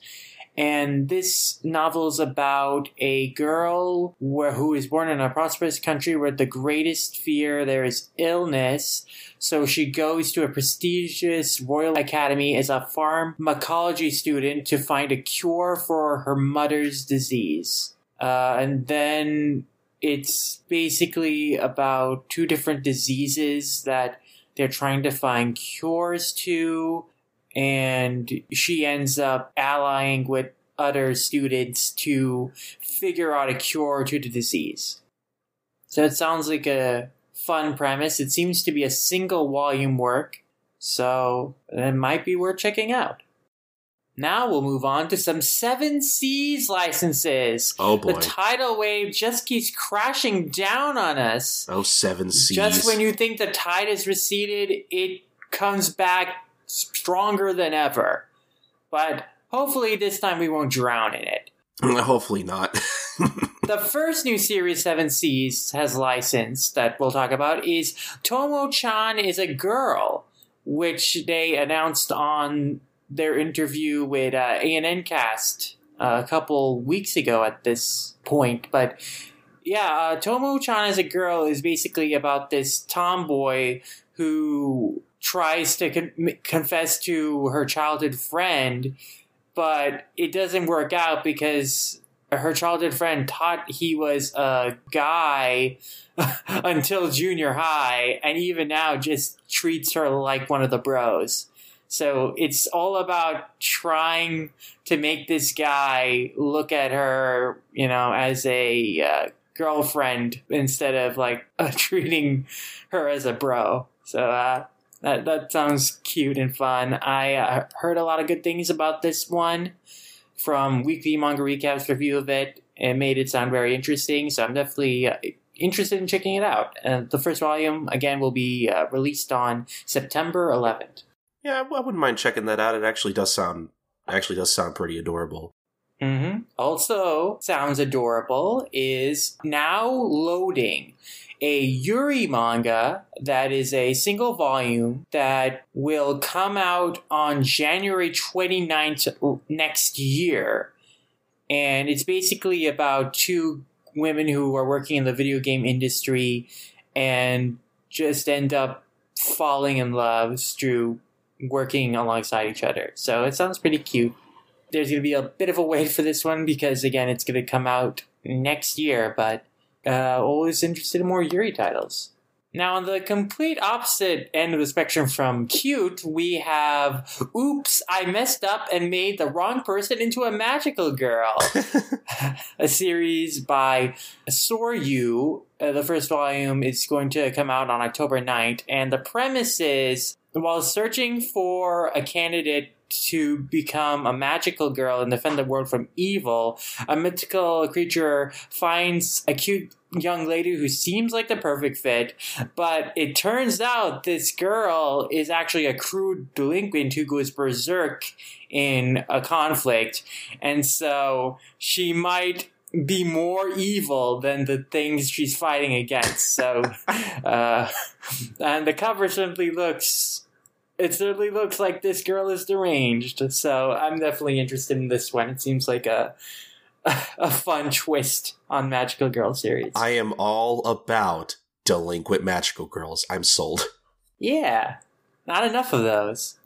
Moving on, Seven Seas is going to publish their second BL manga in Suinde's Total Eclipse of the Eternal Heart, which will be released in print and digital platforms in a single volume edition on March 19th, 2019.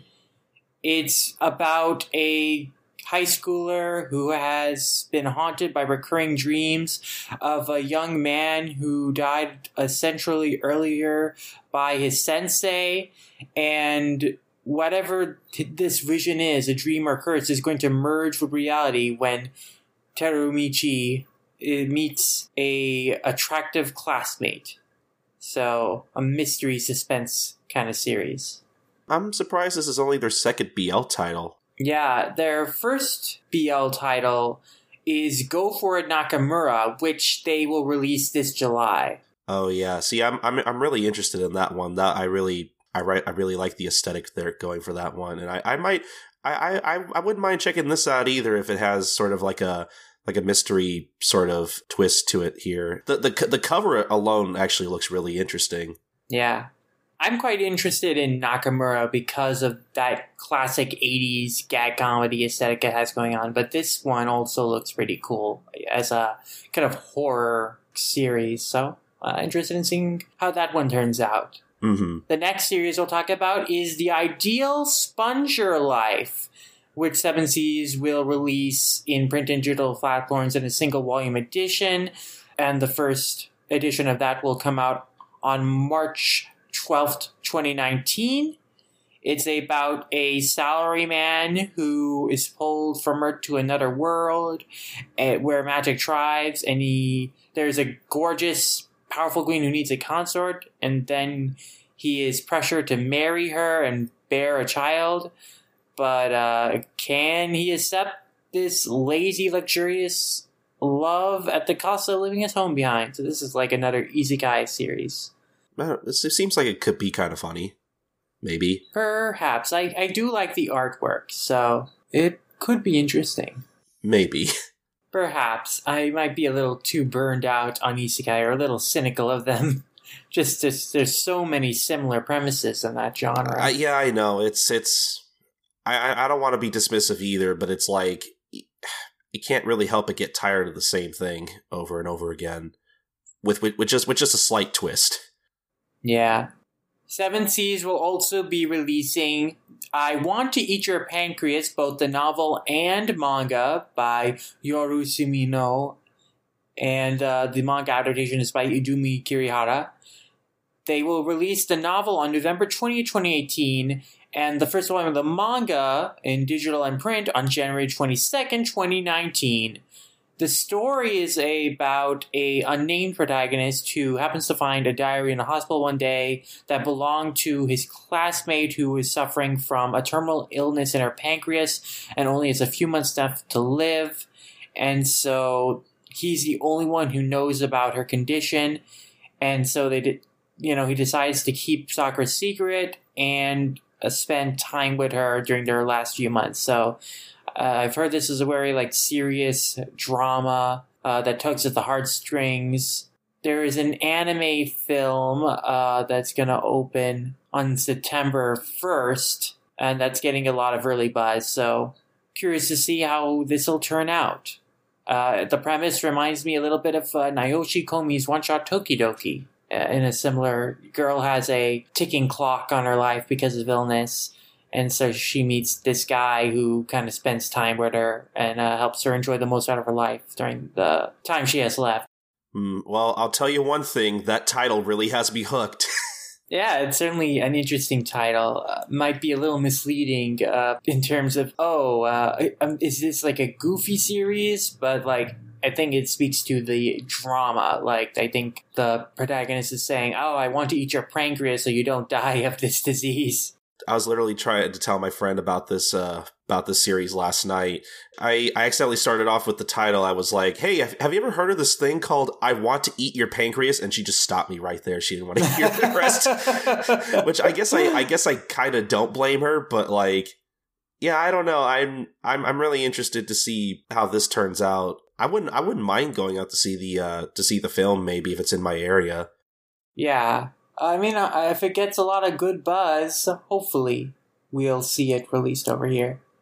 And the next series we'll talk about is Beauty and the Beast Girl, a Yuri manga that is a one-shot, one-volume series that will be released on January 29, 2019 in a large trim print release. And this is about a troubled monster who wishes she could live amongst humans despite her frightening appearance, and she's visited by a blind human girl who's fascinated by her, and they begin a romance. So that sounds very cute.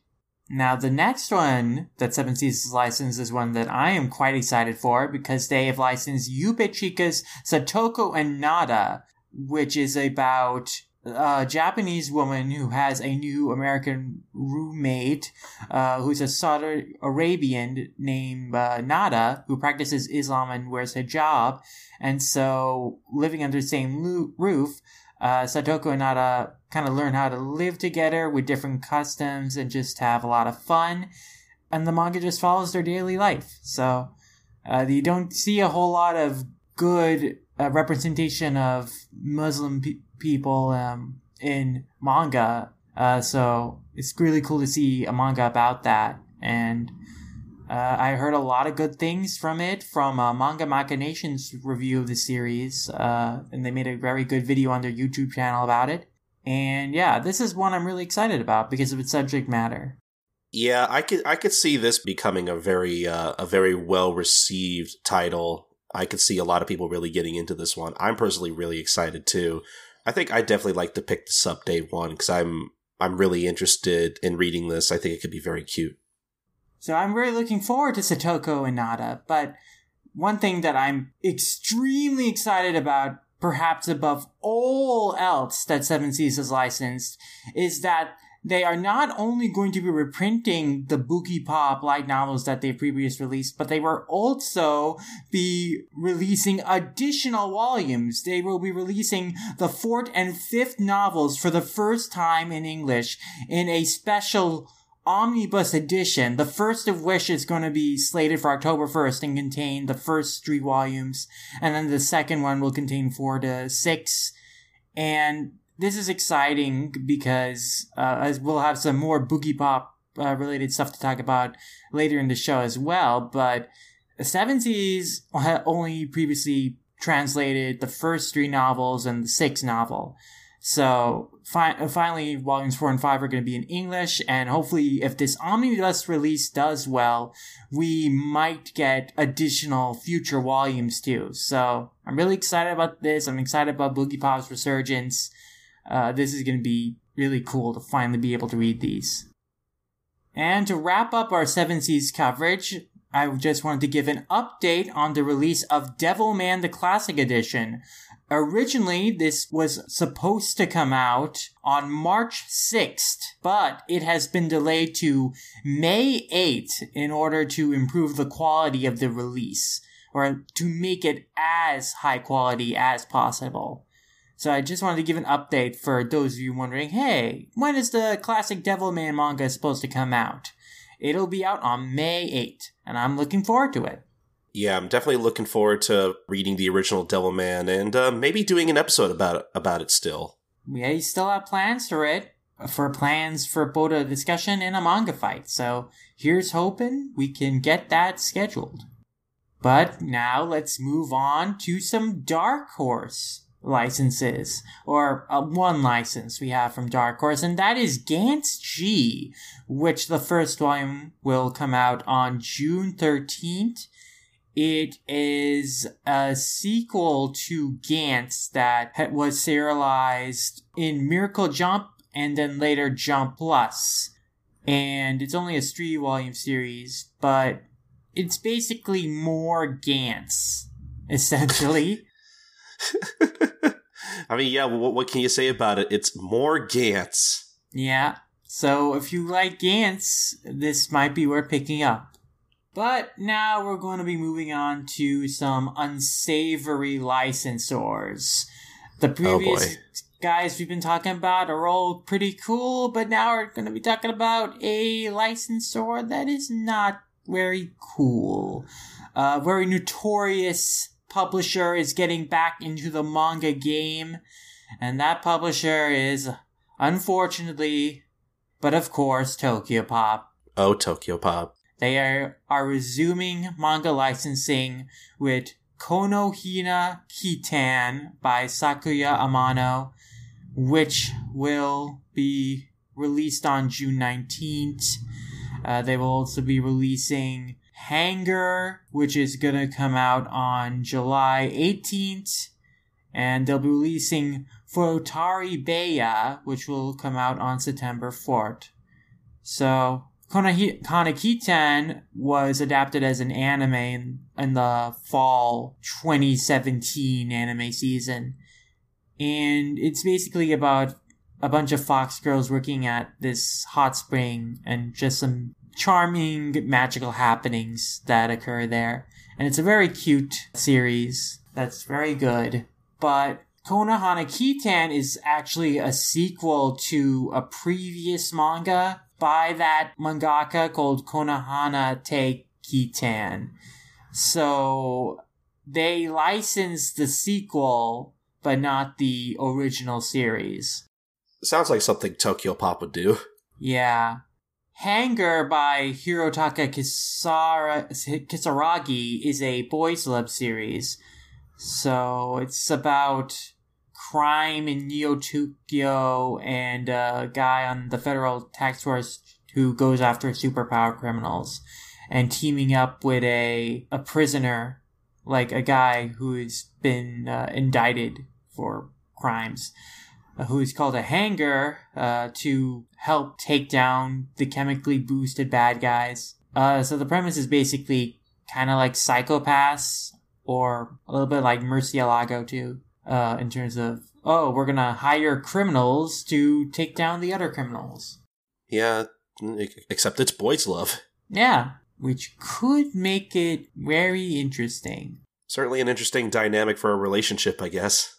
Mm-hmm. And then on the opposite end of the spectrum, we have a Yuri manga in Yukiko's Futari Beya, which is about a girl who meets a roommate when she goes to high school, and everything changes because they become friends and eventually into a relationship. So, one thing I guess I'll give them credit for is that they are branching out into different genres at least, but Tokyo Pop is not to be trusted from experience. They are a shady company and Stu Levy's still in charge, so it's very hard to trust. They have changed their ways.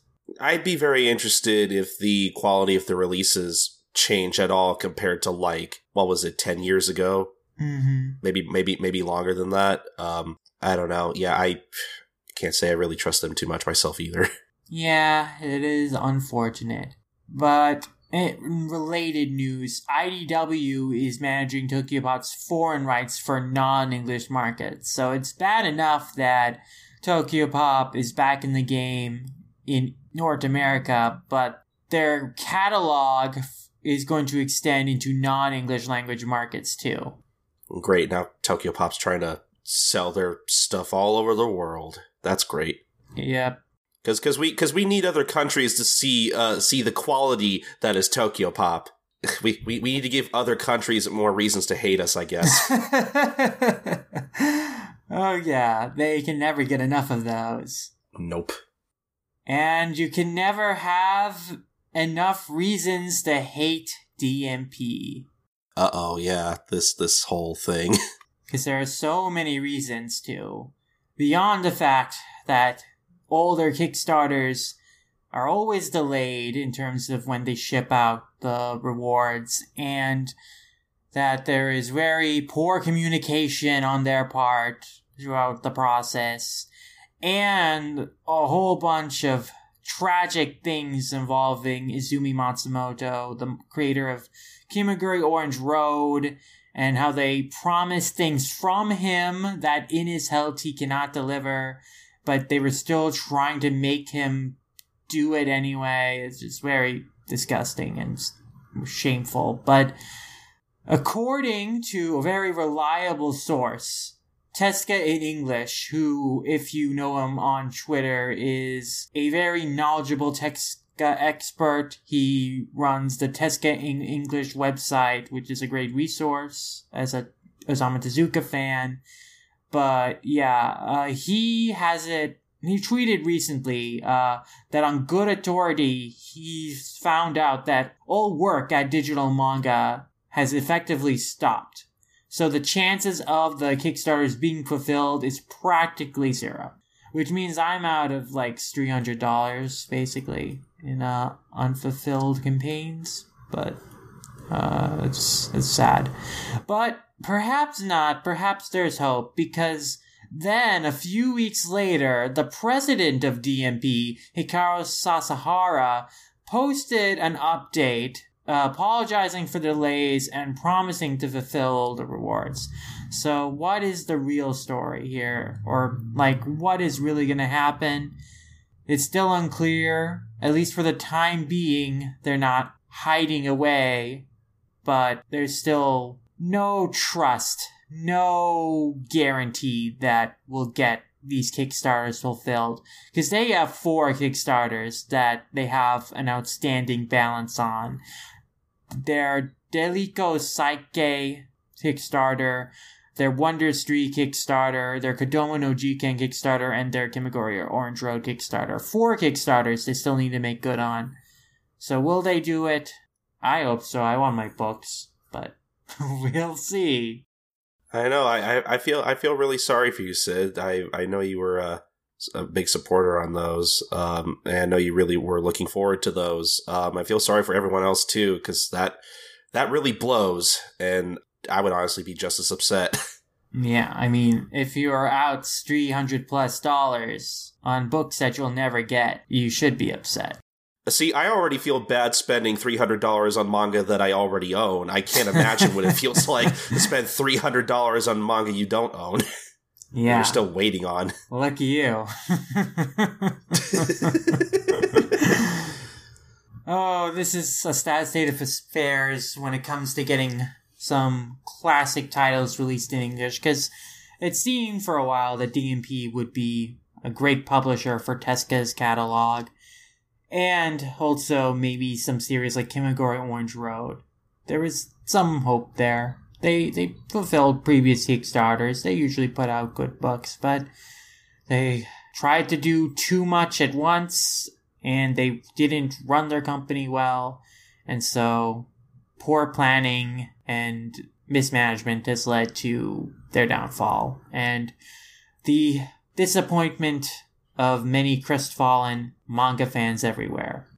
Yeah, that's really unfortunate. And us classic manga fans will continue to be disappointed because Udon Entertainment recently shared an update on their Rose of Versailles manga release, which has been delayed for a long time because they promised it would come out in 2016, but it's already 2018 and it still hasn't come out. And they say in their latest update that they have 80% of the series translated and they're going through editing, and the first book is in the stages of lettering and they're working on the cover design. So I guess progress is being made, but this is also something where you're like, man, you really are taking a long time on this. You promised this in second quarter of 2016. It's 2018 now.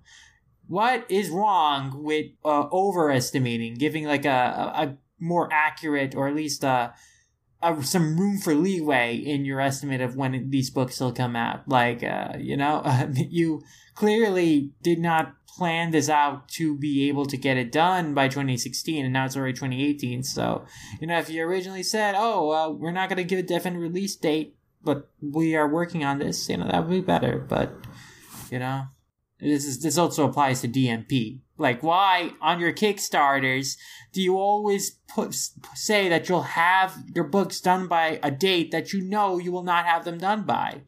It makes no sense. Overestimate the date. Say it'll be later than you would hope to have them out, just so that, you give yourself some time for leeway, for some room, to allow for, mishaps to happen, because they will always happen. But I don't know how they're running their companies.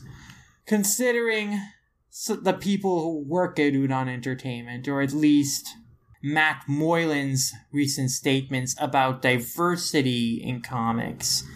And Matt Moylan is the director of publishing at Udon Entertainment. And recently, he got into a Twitter argument with Zach Davison, who you might know as a translator of various titles, most notably Shigeru Mizuki's work, like Gekige no Kitaro, and all sorts of related Shigeru Mizuki series, as well as Go Nagai stuff. He did the translation for Queen Emeraldis and Cutie Honey. So, he's a great guy. And but recently, Matt Moylan got into an argument in him, and he put out some opinions that shows that he doesn't really care about diversity in comics, or at the very least, he's put out a controversial statements about how Marvel is trying to push diversity, and he uses the term foul diversity, false diversity, and saying those things don't matter. Diversity doesn't matter. Yeah, diversity doesn't sell comics. And that's a very disturbing perspective from someone whose company is releasing Rose of Versailles, which is very important as a formative LGBT work. I don't know. Maybe I don't want to be a conspiracy theorist, but maybe there's a reason it's taken so long. I don't know. Maybe they just don't care. I think it just speaks that they licensed the series that they don't understand the appeal of, or at the very least, Matt Moylan doesn't understand how much diversity and representation matters to audiences if he's saying those things do not matter, but his company is releasing a series which matters because of those things. So yeah, it's just a really weird situation all around. Definitely very disturbing. yeah, it leaves a sour taste in my mouth, but what makes me happy is that there are cool people working in the manga industry at other places.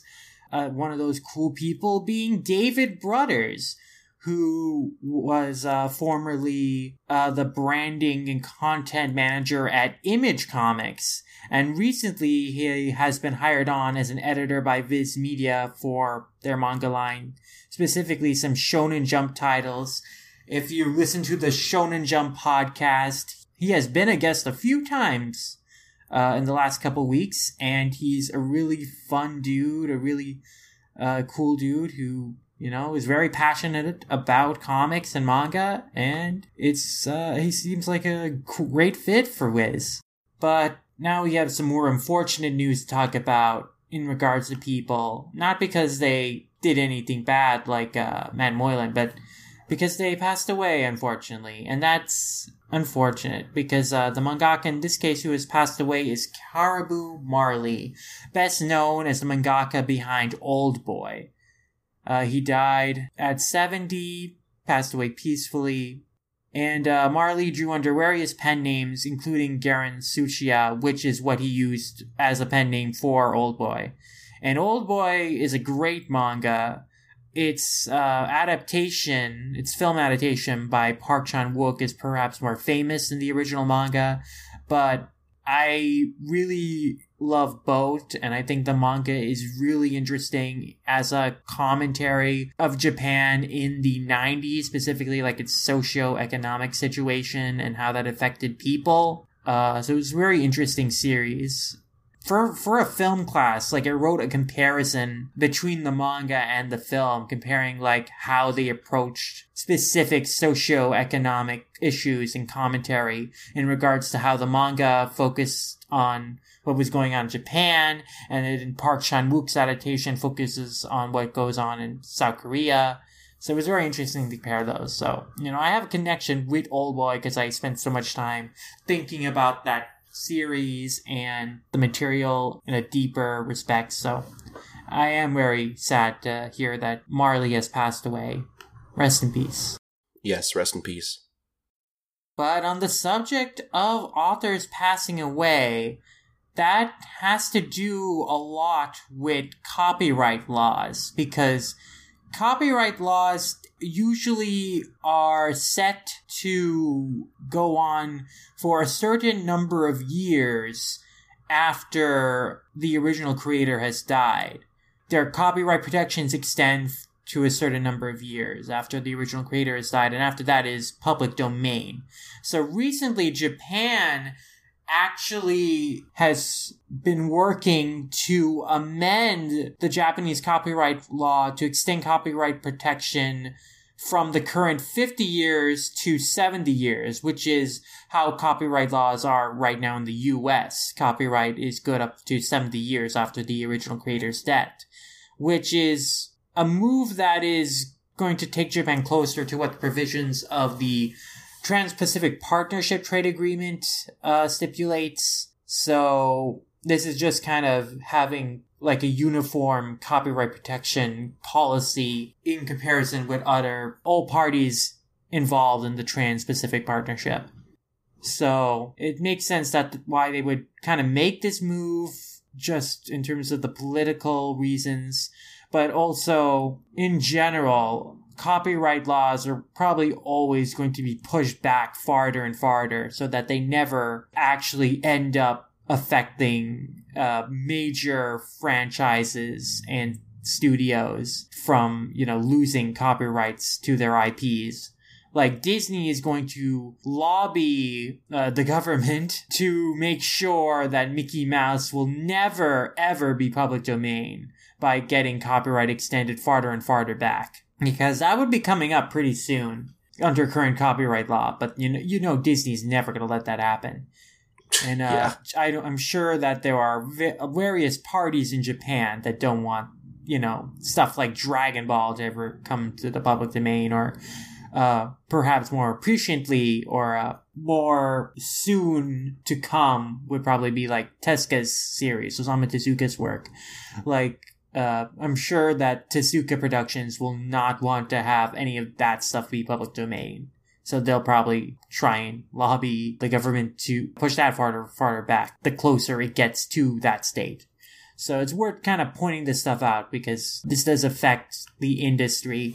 And it'll be interesting to see what comes of it. What manga might one day be public domain. Who knows what could lapse into it and what won't.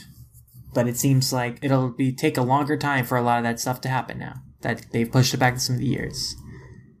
But speaking of more industry news in the state of the manga industry, an interesting trend seems to have taken place in last year, and that is that digital manga volume sales overtook print sales in Japan for the first time in 2017.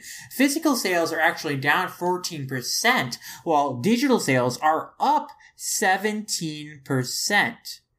This is a report done by the Research Institute for Publications. And yeah, I mean, they say that digital sales are at 171.1 billion yen, about US $1.6 billion, while physical sales are only about 166.6 billion yen, or US $1.56 billion. So, I mean, these figures do not include magazine sales, just graphic novel sales, but it's very interesting to see that we've finally hit that point where it seems that digital is overtaking print as the medium of choice for readers. Yeah, that is interesting. So this obviously means that print's dead, right, Sid? Not yet. I mean, if you look at the margin, yeah, I mean, digital did overtake print, but it's still even enough. There isn't a big disparity. It's also worth noting that combined print and digital sales are actually down 0.9% compared to the previous year. And the report claims or speculates that piracy might have had an effect on that. And then also the growth rate for digital comics shrunk last year, though they don't specify by how much. But it's just worth noting those little details as well. Yeah, that makes sense to me, honestly. And just corroborating that is a different report from the All Japan, a book publishers and editors association, which estimated that physical sales of manga did drop by 12% compared to the same period in 2016. So we have two reports that are saying that, yeah, physical sales are in decline, but digital is going up. Well, that's good at least. Mm-hmm. But on that subject of a drop in overall sales due to piracy, and sure, it was less than 1%, but a drop is a drop. It still matters, yeah. And there's been a lot of piracy discussion recently, and a lot of mangaka speaking out about piracy. One manga creator called Gaku Kuze posted a special chapter of his Uramichi Onisan manga recently, where the series' title character educates young children about the problems with illegally distributing manga online. And that manga was retweeted quite a number of times. And basically, this is just interesting as part of the ongoing discussion and manga creators coming out and speaking out about piracy, including the likes of veterans like Tetsuya Chiba, the artist of Ashita no Joe, among other series like Notare no Matsutaro, and Tetsuya Chiba, as the chair of the Japan Cartoonists Association, posted a statement that decried piracy and encouraged fans to avoid piracy. And an article on NHK that he did an interview with, also had some statistics that, pointed out, physical sales are in decline. In general, piracy is having an effect on manga sales overall, and the damage could worsen because in a 2014 report had reported that piracy cost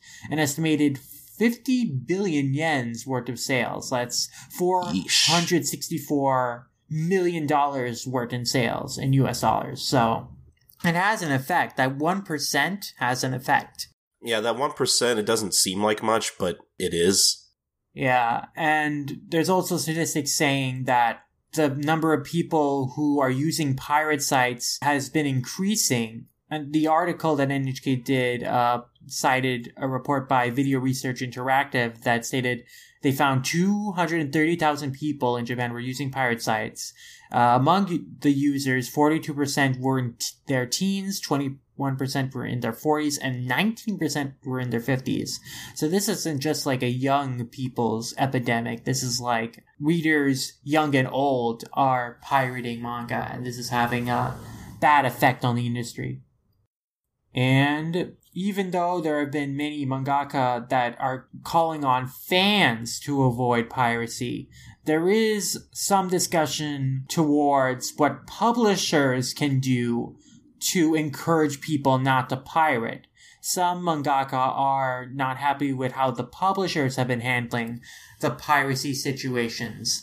And one of those creators is Takashi Yoshida, the mangaka behind the Almost Got Laid committee. And Yoshida believes that manga publishers and piracy sites are stuck in an endless loop of repetitive behavior because the publishers don't have a proactive response. Publishers are always reactive to piracy. They don't try and crush the pirated versions before they are released. Pirated versions come out first, and then they take them down. But the damage is already done once something is pirated. So legal measures and shutting down sites after the fact is not doing enough, because what the publishers should do is figure out what is causing people to go to pirate sites and find avenues to lead people away from them by offering basically a better product. Because Yoshida believes that there are many problems with how publishers are currently producing and selling manga, and they're not responding to what customers want in terms of pricing and availability, and are still stuck with using sales methods that are out of date. And so Yoshida believes that publishers need to basically get with the times and kind of recognize what the culture of the manga community is right now and create content platforms that are accessible to fans, that will encourage them to use those platforms, to encourage them to use legal platforms and support the industry financially by offering just a better service than pirate sites. Yeah, I think I very much agree with, I'm very much in line with, I think Yoshida's point of view. Yeah. Because hearing about his opinion on manga pirate sites really makes me think back to, how long ago was this? A couple years back when I think the first time, and I hate to name sites, but, the first time, a site like Manga got taken down. We should bleep that out. Yeah, we should. When so-and-so got taken down, and a lot of people were upset because, of course, you don't really need people on, like at the time, you really didn't need people online who translated the big three at the time, quote unquote, Bleach and Naruto and One Piece. Like, you didn't really need people to do fan translations of those because those were coming out legally. But, they were the only people at the time, I believe, who were doing stuff like, stuff that Viz picked up in particular, but dropped after a while, like stuff like Reborn and Gintama, where unfortunately they just kind of stopped doing those after a while. And you didn't really have a legal way to read the rest of the series. You some people, kind of had to depend on, stream.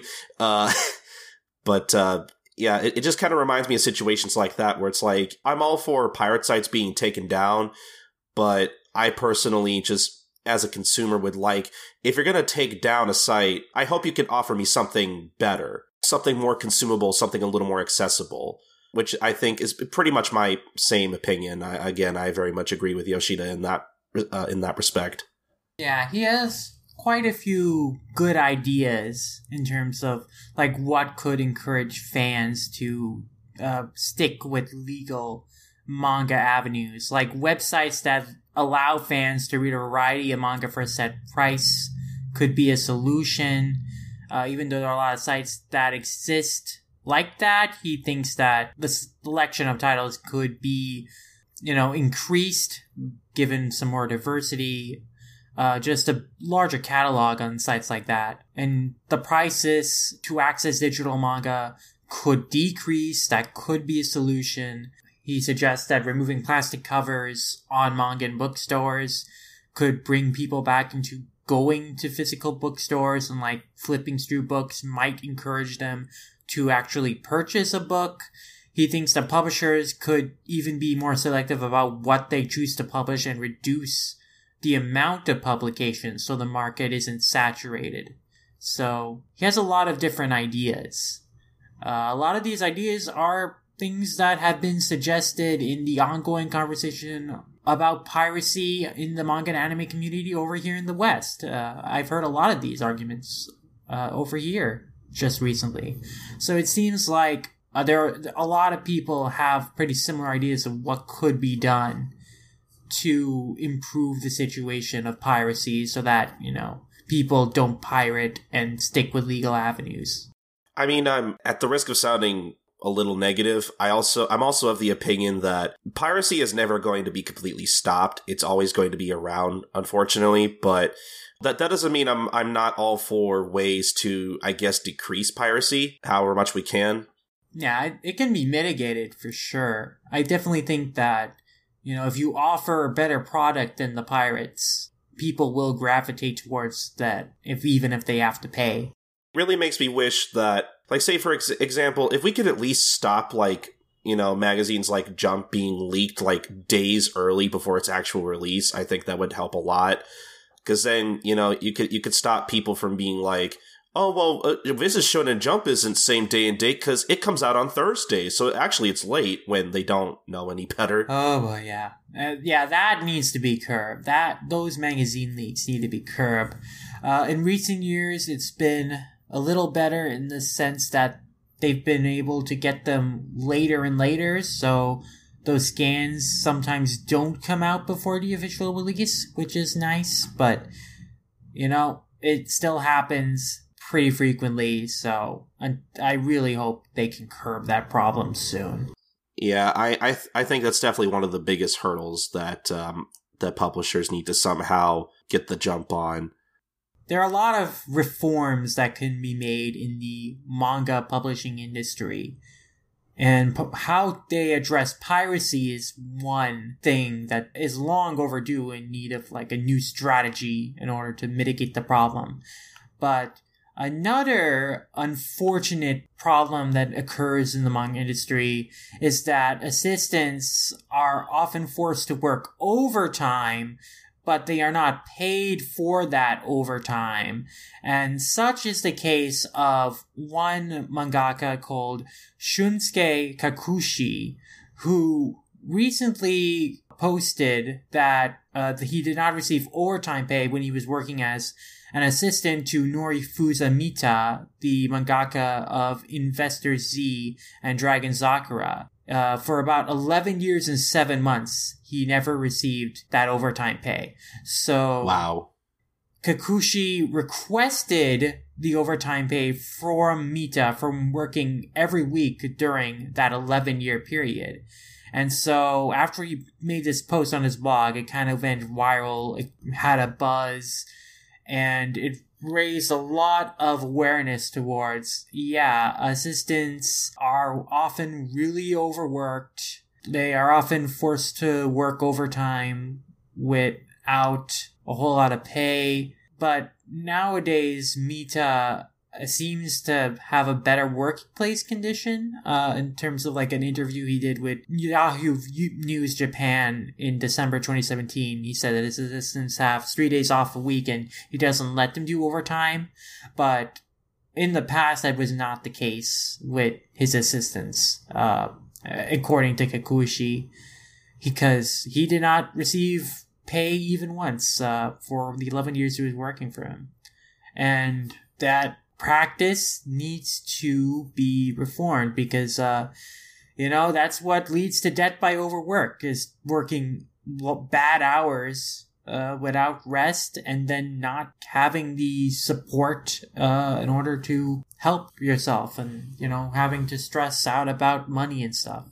Not to jump too far ahead, but it is worth mentioning that eventually Kakuishi did get repaid his overtime, which is a good thing. I was working towards that, but yeah, I mean, eventually, yes, the story had a happy ending because Kakuishi was eventually paid by Mita for all his overtime pay, but even still, it has still raised the conversation.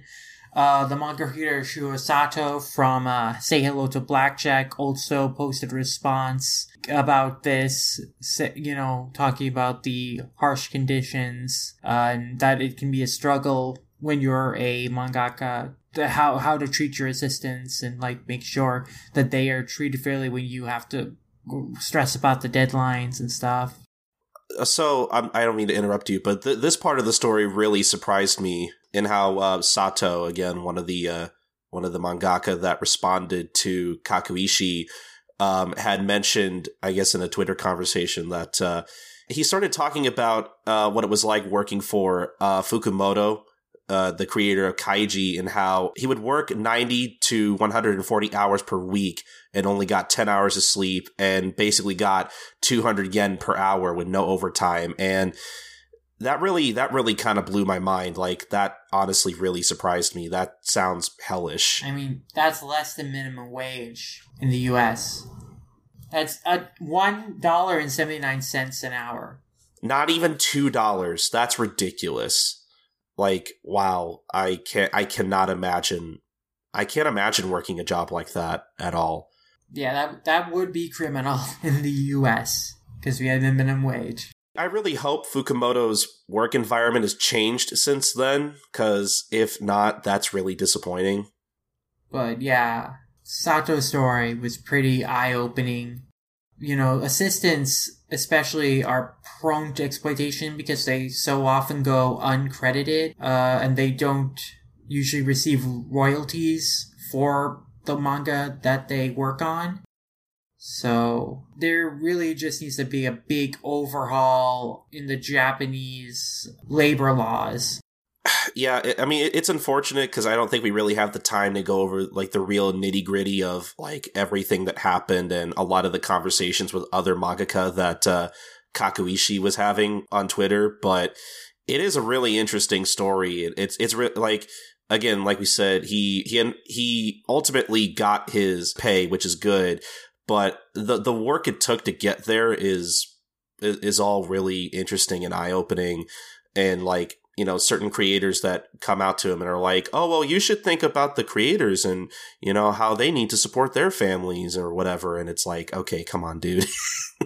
I mean, in the end, the overtime pay that Kakuishi ended up receiving from Mita was about 1 million yen, which is about $9,000, which, when you're still thinking about his hours that he worked for 11 years, you feel that he probably deserves even more pay than that. But considering the rate he was working for, that $179 an hour, I guess it does end up totaling towards that. But beyond the compensation, Kakuishi's goal was sparking this conversation and improving working conditions in the manga industry.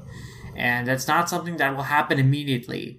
But I think this story, and I think, you know, the buzz that he raised with his story will still continue this conversation. And hopefully it will encourage more mangaka, especially young mangaka who get their start out as assistants, to, you know, kind of band together and kind of lobby the government to improve the labor laws, especially for mangaka. Though it is worth mentioning that, you know, not every manga creator treats their workers like this. You know, there are people like Yoshihiro Togashi of Yu Yu Hakusho and Hunter x Hunter fame, who apparently really goes out of his way to make sure that, you know, his assistants are fed and aren't overworked, like, even, like, you know, paying for their dinner and, you know, giving them his wallet for whenever, like, they need things. Yeah. And I found that kind of heartwarming that Togashi is actually a pretty cool person and actually takes care of his employees. I'm not surprised. He seems like a person who would prioritize the happiness and health of himself and the people he's working with over, forcing them to work long hours just to meet a deadline to the detriment of their health. Like, considering that Togashi rebelled against Jump forcing him to continue Yu Yu Hakusho longer than he wanted him to, and then has essentially managed to work his contract in a way that he can take breaks so he can keep himself healthy. I'm not surprised that he's such a good proponent of good working conditions. Yeah, it's just nice to see. Yeah, it's nice to see that he has the right attitude. I mean, that, more people should adopt, like, his attitude. But, just because of the culture of the manga industry and the mindset that a lot of mangaka have that they need to, like, work themselves to death in order to, draw these series and get work out on time every week or, like, on hellish schedules, even if it isn't a weekly series. That is... a detrimental mindset, and it leads to a lot of exploitation.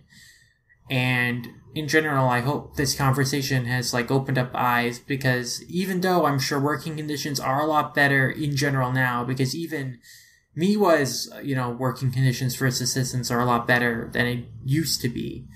But it's still, we still hear so many stories of mangaka, like, working themselves to the exhaustion or having to incur medical injuries because of their lifestyles as a result of, bad working hours. So there's a lot of improvement that can still be made. And, again, I hope mangaka, really band together to improve labor laws for the manga industry.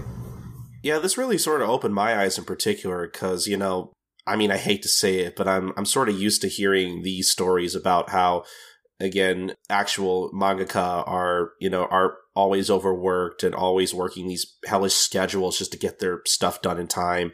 And, it never really once occurred to me, like, that being carried over to, the other people that work with them.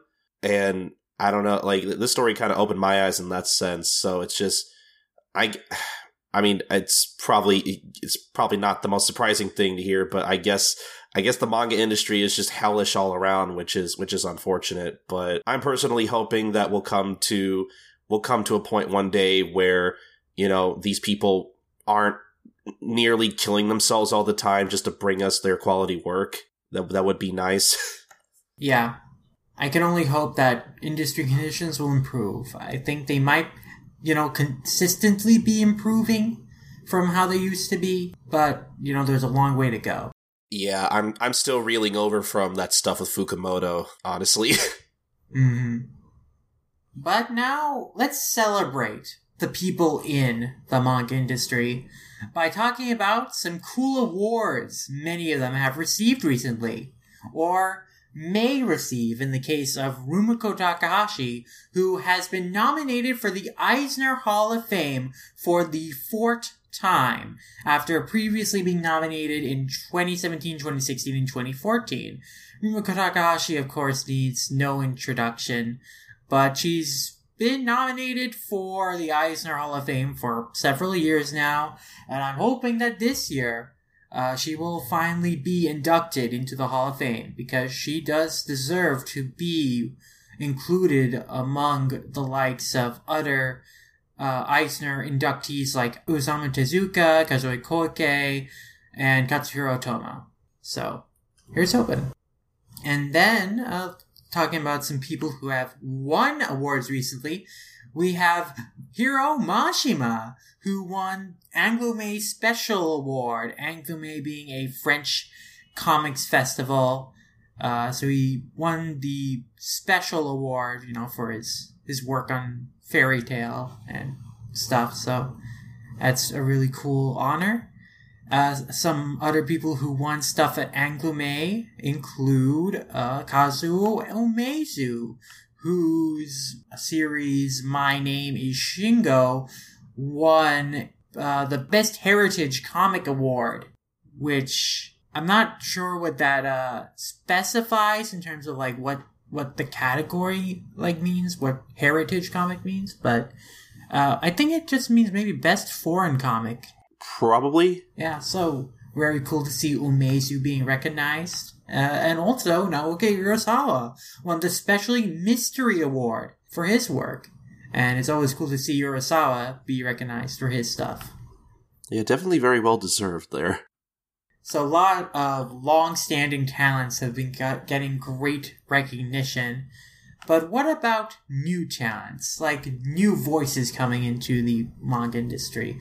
Like, how will they be discovered? When will the next Takahashi or Mashima be discovered? Well, Shonen Magazine has decided to take an effort to give feedback to every comic submitted to their new website.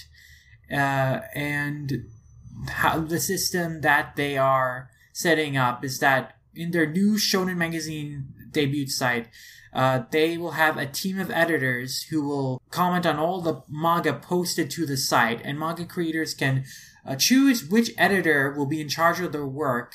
All of their work will be free to read on the website and submit, and readers can help their favorite series rise to the top by voting for it. And so site visitors upload their work, whether they're series or one-shots. And while Kodansha, has limitations on what you can upload, it's pretty straightforward. Just keep it family-friendly. And yeah, so this is a really cool way to kind of like help new manga creators kind of get individual feedback as they're developing their skills. So I'm really happy that Kodansha is doing this. I think it's a good service. Yeah, that's a really cool service they're offering. Another cool service Kodansha's offering is a new app called Comic Days, which is an online service for 6 of their magazines, including Young Magazine, Morning, Afternoon, Evening, Kiss, and Be-Love. So this app will feature manga that has been serialized in all these magazines, as well as compiled volumes of those manga, and alongside catalog titles as well. There will also be exclusive manga to this service, including Fable by Katsuhisa Minami, Yuroto Hunter Wantan-chan by Atsushi Nakayama, Saisei Sentai Holy Men by Shiny Nakamura, Kiseiju Labasi by Moare Ota, Murder Ball by Keisuke Hiya, De Gozer by Jun Watanabe, Mijuku na Futari de Gozaimusu Kai by Ren Kawahara, and Mina no Uta by Shunjo Ono. So there's even exclusive manga on this service.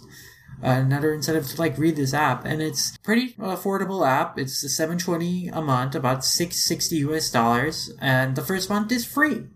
There we go. Another really cool service that Kodansha Japan is doing. It's really exciting to see so much cool work from a lot of great mangaka at one place.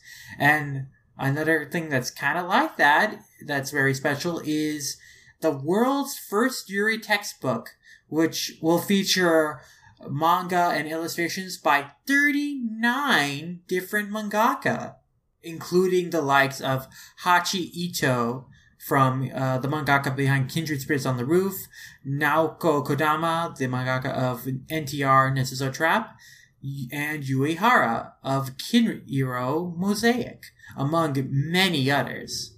I wonder if we'll get a US release of this. This will be a 134-page book. It'll cost about $7 in Japan, about 700 yen. But I could definitely see this coming out over here. This seems like something that Seven Seas could license. I was just gonna say that. Yeah, this really does. This sounds like something Seven Seas would pick up. I mean, they've certainly been known for their Yuri as of late, so it would be a great fit for them. But now we're gonna get back into some controversial news. The first of which is that a light novel author has decided to protest some of Twitter's policies after the cover to one of their books was banned on the site. That Twitter censored the cover image of one of their books. That light novel author is Mahiro Kisaragi.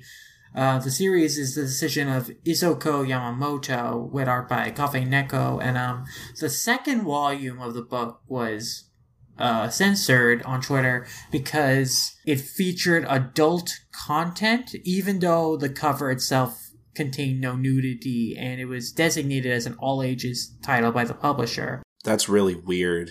Yeah, so Kisaragi took offense to this. He kind of actually went to, it seemed, Twitter Japan themselves to protest the claim, but found that they filed an opposition letter that was forwarded to Twitter corporate. So, they couldn't really do anything else.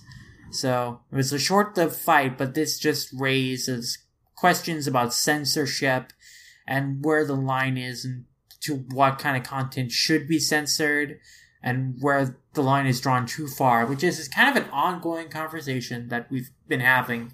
I know that Patreon, for example, recently made some controversial changes to its policies that some people have taken offense to.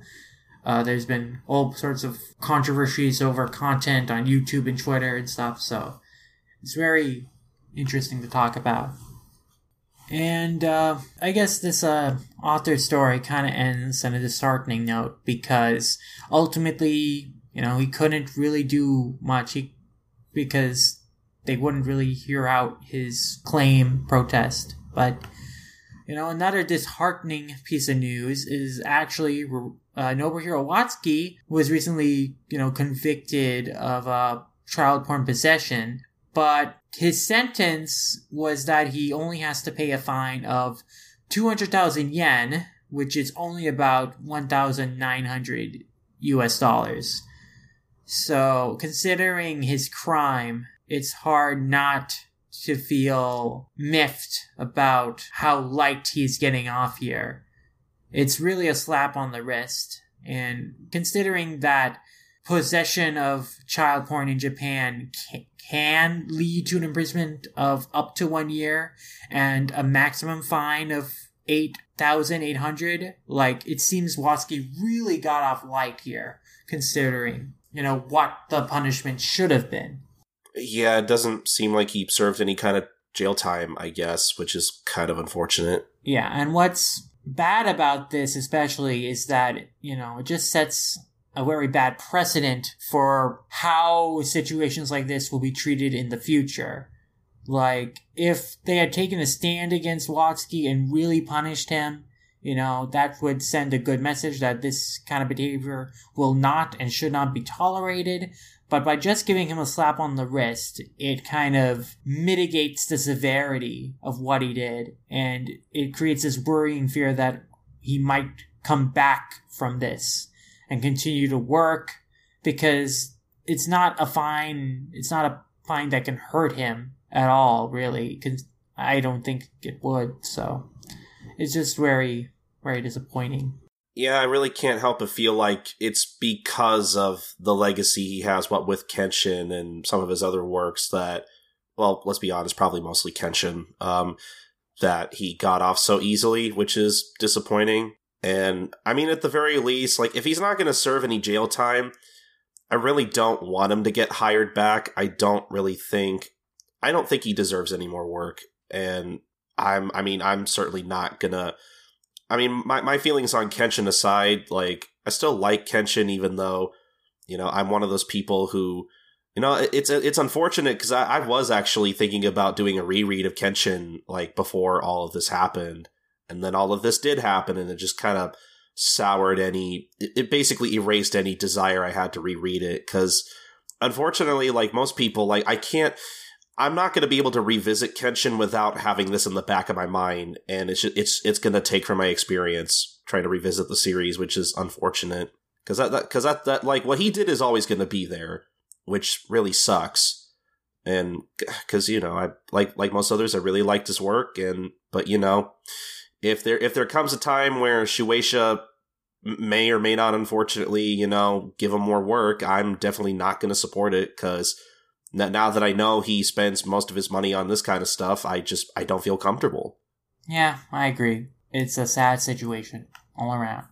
But let's move on and end off our industry news discussion with some interesting new joint ventures that are starting up, some partnerships between people in the industry. The first of which is a new joint venture between Tsutomu Nihei and Polygon Pictures. They have teamed up to create a new venture called TOA Heavy Industries LLP, which is a new company that is going to go beyond screen projects and expand into other films, planning for original projects in games, goods, and industrial product design. It'll also be supervising works and rights management. The website for this company will launch later this year. It's similarly named to a company that appears in Nihei's works, and it seems that it'll focus on bringing kind of concepts that Nihei has come up in his series and kind of using them as a springboard for IPs to use in games and goods and just actual products too. So it's very interesting to see, like, you know, with Polygon Pictures, of course, has had a pretty good relationship with Nihei, having adapted Blame and Knights of Sidonia. So it's very cool to see that they're taking their relationship with Nihei to a whole another level now. But speaking of companies that are expanding from the anime sphere into the gaming sphere, Viz Media is partnering with Rose City Games to develop independent video games. Rose City Games is a Portland-based video game developer, and basically Viz is going to be distributing some of their titles that they've been developing. The first of which being The World Next Door. And it's basically Viz is just entering into the foray of being a video game distributor and publisher. So very cool to see Viz, expand what they're dabbling in. And I'm interested to see what comes out of this partnership. And finally, My Anime List has opened a manga store that features titles from Viz and Kodansha Comics. And this has been online since March 8 and includes 200 titles from both publishers, with more titles being available in the future. And it's available in many countries, so it's pretty accessible. I've heard some mixed things about this venture. I believe Maxie tweeted about it recently and said a lot of comics on there cost more than you would find them on other platforms, and the interface isn't the most intuitive. It seems like a work in development, but it's just nice to have more legal platforms for manga consumption. Yeah, I mean, I read some of Maxie's tweets about this too, and it kind of turned me off a little bit, but I am hoping that maybe they could kind of work on it. But there's some really cool new ventures, new partnerships from a lot of different companies. I'm interested to see what'll happen out of those. But now let's move on to some miscellaneous news. And let's start off like a fun piece of miscellaneous news. The Shaman King popularity poll. So to celebrate its 20th anniversary, the Shaman King 20th anniversary website gave fans their chance to pick their favorite character, including a whole bunch of different variations of that character. And fans could vote on who their favorite character was once per day from the beginning of January to the end of January. And ultimately, a total of 63,120 votes were cast, selecting from a roster of over 350 characters. And, despite the variety of options, it seems that voters picked, some of the pretty straightforward picks. They went for Yo Asakura, who won first place. And second place went to Hao, the main antagonist of the series. And the third place went to Anna, the main female character. But the website lists all 376 choices in order of how many votes they received. And one of the main incentives of this popularity poll is that the winner would be the star of a new spin-off manga or a future project that Takei would work on. So I guess that it'll be about Yo after all then. Yes, you missed your chance to get a Manta spin-off manga, folks. I'm sure a lot of people would have loved that. But no, what's the main character up to? We don't see anything about him. Oh no, we don't see. It's not like he's the main character. It's not like we already had his story. Sid, you don't understand. There's a lot of untapped potential there. Well, I think the spin-offs have not featured Yo very heavily, so maybe people have been demanding more Yo. Maybe that has been something they haven't had in a while. But now to move on to a weird piece of news. Apparently a pair of manga thieves stole over 100 volumes worth of manga before they were eventually caught in the act. They were caught in the act stealing 38 volumes of Kingdom at once, but they in total had stolen 138 volumes because they had robbed that same bookstore before and stole 100 manga volumes then. And then the store manager recognized that they were the thieves when they came back to steal these Kingdom volumes and busted them. And it was like older man and a middle school student, a 14-year-old. And it's like a weird pairing. I don't know why they wanted 138 volumes of manga to steal. I guess just to read it or to resell it. No one knows. Maybe to scan it. I don't know. Oh God, I wonder. It's people like these, isn't it? Probably. That sounds like a premise for a manga of what do you get when you have an older man and a middle school student? You get a pair of thieves, of course. I'd read that. It's like Gentle and La Brava in My Hero Academia. Yeah, it kind of is, isn't it?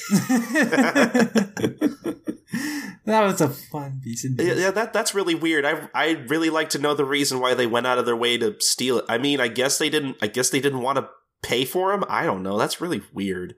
Especially since manga is so cheap over there compared to like over here. But it still costs money. Yeah, and as we all know, nobody likes to pay for anything. No. But yeah, this was a weird little oddity. But let's move on now to talk about some live-action adaptations of manga and anime series. And always a problem or a question people have when it comes to these series is how to handle representation of POC characters of different ethnicities. And this is a conversation that takes place in adaptations both in Japan and in the US. And so a controversial casting choice recently occurred in regards to the live action Princess Jellyfish TV show, which cast the actress Noriko Eguchi as an Indian character named Nisha. And if you've read Princess Jellyfish, like, Nisha is an Indian who lives in Japan and she speaks Japanese, but she is Indian. And, not only is she being played by a Japanese actress, but they are using makeup to make her seem more Indian, to match her character design. So this is like basically the equivalent of blackface, or like how in Hollywood films you might dress up a white actor as a POC or a character of different ethnicity. So this is like a similar kind of bad situation going around here, where it's like, why couldn't you have cast actual Indian actress for this character? Yeah, that's a little uncomfortable, honestly. Yeah. It's definitely disappointing to me to see, especially since Princess Jellyfish is like a series about personal identity and like how important that is to you. It's like, oh, but you're casting a character who's supposed to be Indian with a Japanese actress, and then you're just using like makeup to make her seem Indian. I'm sure there has to be some Indian actress you could find to play like Nisha's role. There has to be someone in Japan. Like, I'm sure it's probably hard to find somebody like that to fit that criteria, possibly. But I mean, like, I don't know. Maybe they could have at least taken the effort. But I mean, I'm also assuming a lot of things on the production side. So I mean, to me, it's especially weird because apparently the live-action movie of Princess Jellyfish did find an Indian actress who spoke Japanese to play Nisha. So why this show would not do that is really questionable. But it just goes to show that they can also be accused of some bad casting decisions when it comes to characters of different ethnicities. But in a case of Hollywood doing something interesting in terms of representation, the producer of the Sword Art Online live-action series that is going to be coming on Netflix has announced that the series will have Asian lead actors. Kirito and Asuna will be played by Asian lead actors, which is kind of cool to see that, they're going to be true to the characters' ethnicities in the series. So that's nice. I don't know if it's going to be set in Japan, but it's going to be very interesting, I think. It's just kind of nice to see this happen, considering all the controversy that happened with Ghost in the Shell. And you had a character called Motoko Kusanagi being played by Scarlett Johansson. Well, it at least seems like for this particular production of Sword Art Online, they're at least going for a more diverse cast, because obviously people in the world of Sword Art Online play Sword Art Online around the world. So I appreciate them going that far as like just the little things go. Yeah, I do appreciate that. It's cool to see, more Asian representation in a big media project like this, and also in general just to see more diverse casts and see some more faithfulness to adapting anime properties in live action in Hollywood. Yeah, as much as I don't really care about Sword Art Online, I actually wouldn't mind maybe checking a little bit of this out, because you never know, it could be good. You never know. It seems the producer, at the very least, has a good head on their shoulders, so they seem to know what they're doing and have a real vision for it. So I am interested in it. But now let's move on to a discussion of some mangaka who will be appearing in some North American comics festivals pretty soon. The first of whom we'll talk about is Inio Asano, who will be attending the Toronto Comics Art Festival on May 12th to May 13th. This will be Asano's first ever visit to North America, which is pretty exciting. And he's attending the festival to coincide and promote the release of Dead Demons Lead to Destruction, which Wiz is releasing on April 17th. And Asano will participate in an onstage interview and autograph sessions, as well as a live drawing for the festival's professional development program. So yeah, get your tickets to Toronto Comics Art Festival if you want to see Inio Asano. It'll be from May 12th to May 13th, though it will also have a professional development day on May 11th if you want to also attend that. And the next set of creators that we'll talk about are the duo behind Dead Man Wonderland. Both Jinsei Kataoka and Kazume Kondo will be guests of honor at Anime Central 2017. This will be their first professional appearance in North America, and they will participate in panel discussions and autograph sessions. And Anime Central will be from May 18th to May 20th in Rosemont, Illinois, at the Hyatt Regency O'Hare and the adjacent Donald E. Stevens Convention Center, about 30 minutes from downtown Chicago. So if you are big Dead Man Wonderland fans and can make it to the Illinois Rosemont area, definitely go check them out. But moving back on to just some cool little new things that's going on. Japan recently digitized the first color manga magazine for posterity.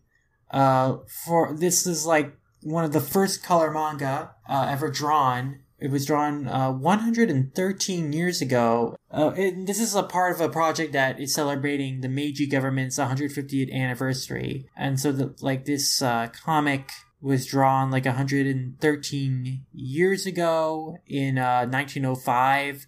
It was the satire magazine Tokyo Puck that was inspired by the American magazine Puck.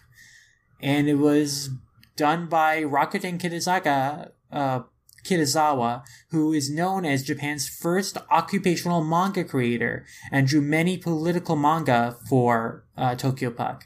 And so, yeah, it's really cool to see such a really classic piece of manga, be preserved. And I'd love a chance to check it out when at some point. I don't know if it's already. It probably is already up, but I haven't flipped through it yet. But it's just really cool to see a classic be preserved like this. Definitely a neat little piece of history there. Yeah, something that's really worth checking out. Alongside something else that's really cool that should be checked out is that recently a gay Japanese vlogger discussed Boys Love manga in a video that you can watch with English subtitles, and basically this person discussed their thoughts on yaoi Boys Love. It discusses like sexism and heterosexism around the whole culture of BL and the author's own history with BL. And this person has previously been interviewed with Anime Feminist. They interviewed them in 2016. It seems like really worth checking out if you want to like get a broader perspective of how the LGBT community in Japan kind of perceives the boys love and yaoi genres, and like how that influences how they're treated and representation in Japanese media. And now moving on to something completely unrelated, where I'll talk about some interesting things regarding toy licenses. And the first one of this is, hey Colton, you remember the show Bakugan? Yeah, unfortunately I do. Yeah, that show that actually ran for quite a number of years, and I think it's coming back. But so Bakugan, the toy license is with Spin Master, and they are filing a suit against a different toy company called Alpha Group and Alpha Animation and Toys Limited, because their product Screechers Wild infringes on Spin Master's patent for the Bakugan toys. Basically, that's interesting. It seems that this Alpha Group company basically is just making products that are very too similar looking to the Bakugan products Spin Master makes. So Spin Master is, filing a suit against them for, copyright infringement. But Alpha Group is sticking to supporting their product and states that they aren't going to be deterred by this suit. So it'll be interesting to see who wins this legal scuffle here. Yeah, Bakugan was certainly a thing, and I guess it's going to be a thing again, so...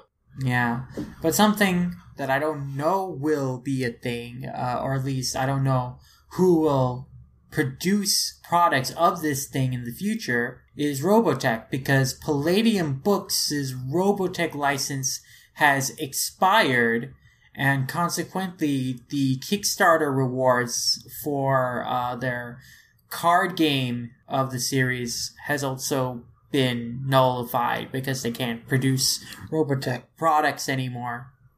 Wow. Yeah. They were doing this RPG card game thing. They did a Kickstarter for a couple of years ago, and they were announcing that they would have expansions in a couple waves, but now that they've lost the license, they can't fulfill these rewards. So they're just, I guess, liquidating stock and offering some of their older product in place of the unrealized product they had promised, but they're also requiring the people who are interested in that to pay for their own shipping. So it's not completely fair and nice, but unfortunately, if you have just found out about this, you've missed the boat, because the requests for that were closed on March 20th. And so now Palladium Books is no longer releasing Robotech stuff. And who knows who will be able to release Robotech products in the future. But now let's go on and talk about some anime-related news, just to close off the show. And because there's some really cool stuff that's going on in the anime scene, some cool stuff that's upcoming.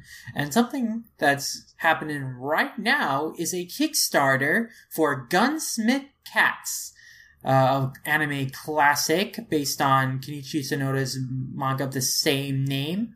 about two cool bounty hunters who chase criminals in Chicago.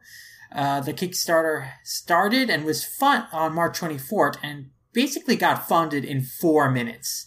Like, it got fully funded in 4 minutes, and now it's just all about the stretch goals. Wow, that's pretty quick. Yeah, but so if you still want in on that Gunsmith Cax Kickstarter, it'll be up for about a month, so you'll have plenty of time to go and pledge to that campaign. I'll leave a link in the show notes. I have already pledged for the Blu-ray of that, so I'm looking forward to that release, because it seems pretty cool.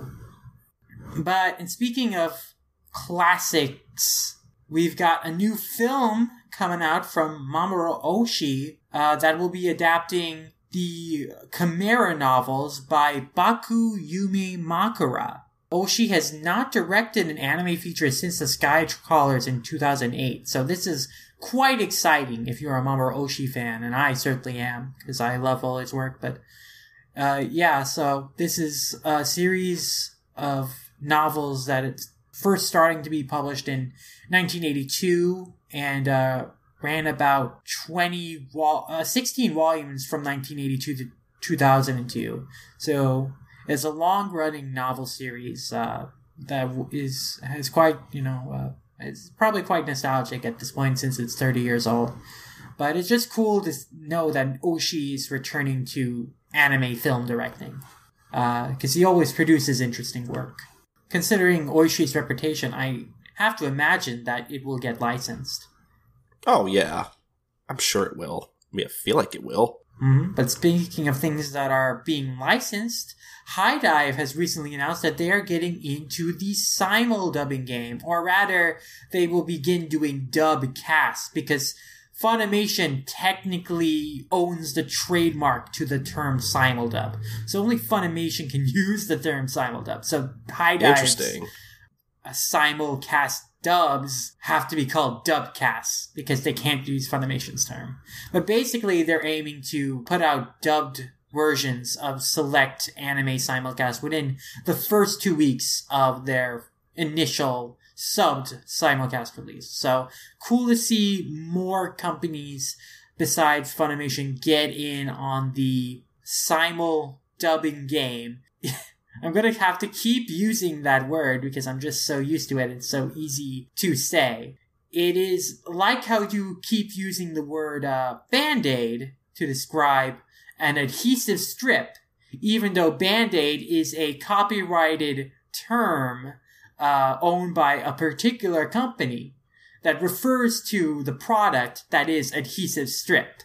So, but it's so ubiquitous to call it Band-Aids that no one just calls it an adhesive strip, even if it's not an actual Band-Aid product. Dubcast just sounds like another anime podcast, unfortunately.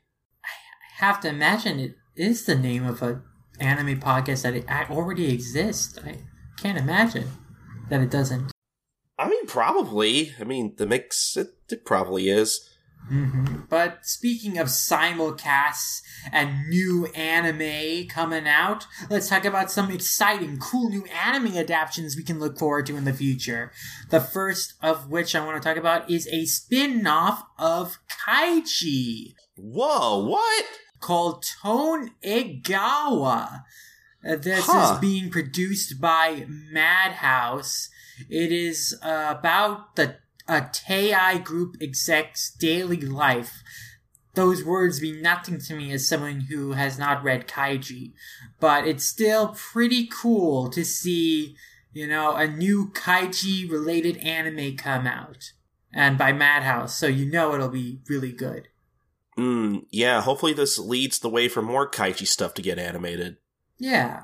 Maybe seasons 3? Kaiji had 2 seasons, right?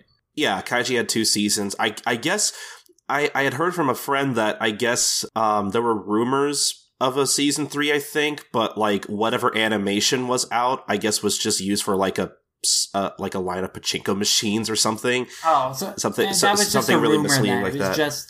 They just made footage for pachinko machines then. Yeah, pretty much. Yeah, which is unfortunate. Yeah, that's a shame. But hey, if this Kaiji spin-off anime does well, maybe we'll see more Kaiji-related anime in the future. Yeah.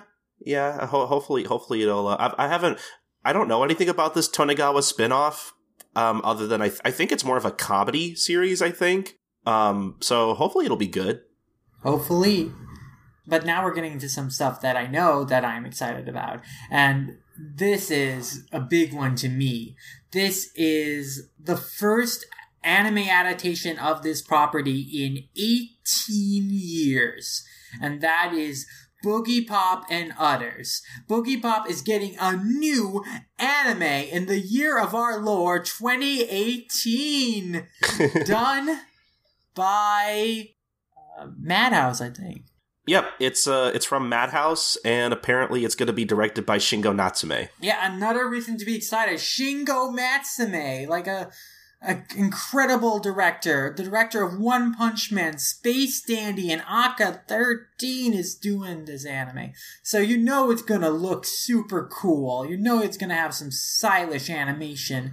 And it's just super exciting. I mean, I really like Boogie Pop. Boogie Pop Phantom is super good. I mean, this new anime will probably have a different tone from Boogie Pop Phantom, because Boogie Pop Phantom itself had a different tone from light novels. But you know, it's just really cool to see a new Boogie Pop anime. And the best part about a new Boogie Pop anime is that if it is good and gets really popular, it could encourage Seven Seas to publish more of the light novels, and we could get more of the manga adaptations over here. Like, just more Boogie Pop is exciting. So I'm really looking forward to this. You're really making me want to actually get into Boogie Pop. You should. It's good, man. I mean, it's also a seminal classic because it's like the progenitor of the modern light novel, basically. Interesting. Okay.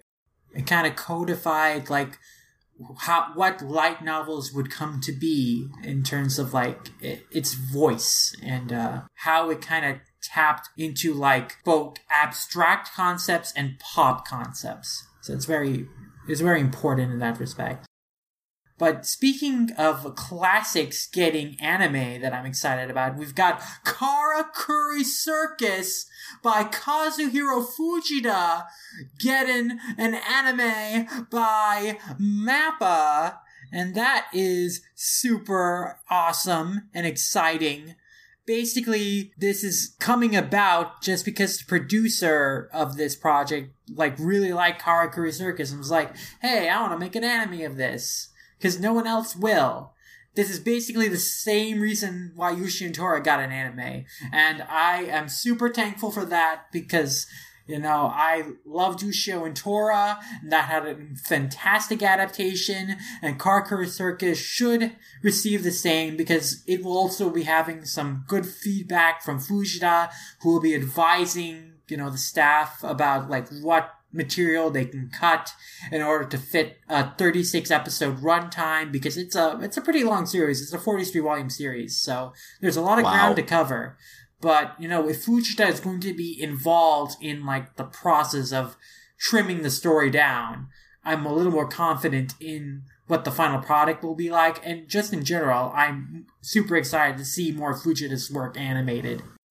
But man, let's just keep the excitement train going, because now we've been talking about maybe some niche anime that are coming out that we've been excited about, but this one is, you know, something that I think the community as a whole is pretty hyped about, and that's Mob Psycho 100's second season, baby! Yeah! Mob Psycho's second season has been greenlit by Bones. That'll be coming out at some point.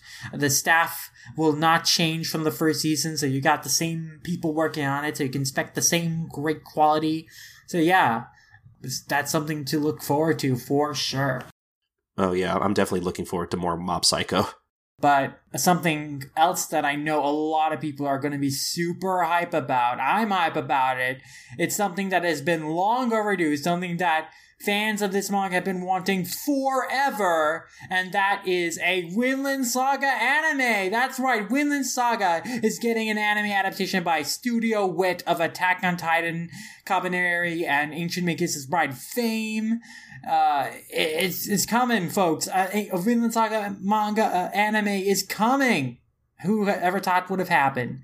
Will they do it justice? Well, it's such a detailed, rich manga.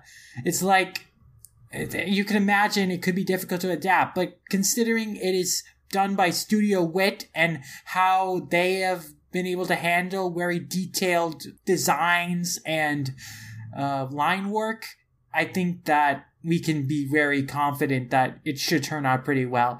So I'm just super excited for it. Yeah, I mean, I'm fairly confident that Studio Wit can, will be able to produce some very high quality work with this adaptation in general. I still need to get on Vinland Saga. I hear really, really good things about it, and it feels like it's something I would really enjoy. Yeah, read Vinland Saga, Colton. What is wrong with you? A lot of things, but that's just one of them. Yeah, Vinland Saga is fantastic. Just an incredible series. I'm glad that the manga got a resurgence back here in North America because it was like in an uncertain place for a while because the sales weren't too hot in 2016, but they've continued their releases. So, and in terms of like another exciting series, and that has like I don't really know a good transition to this.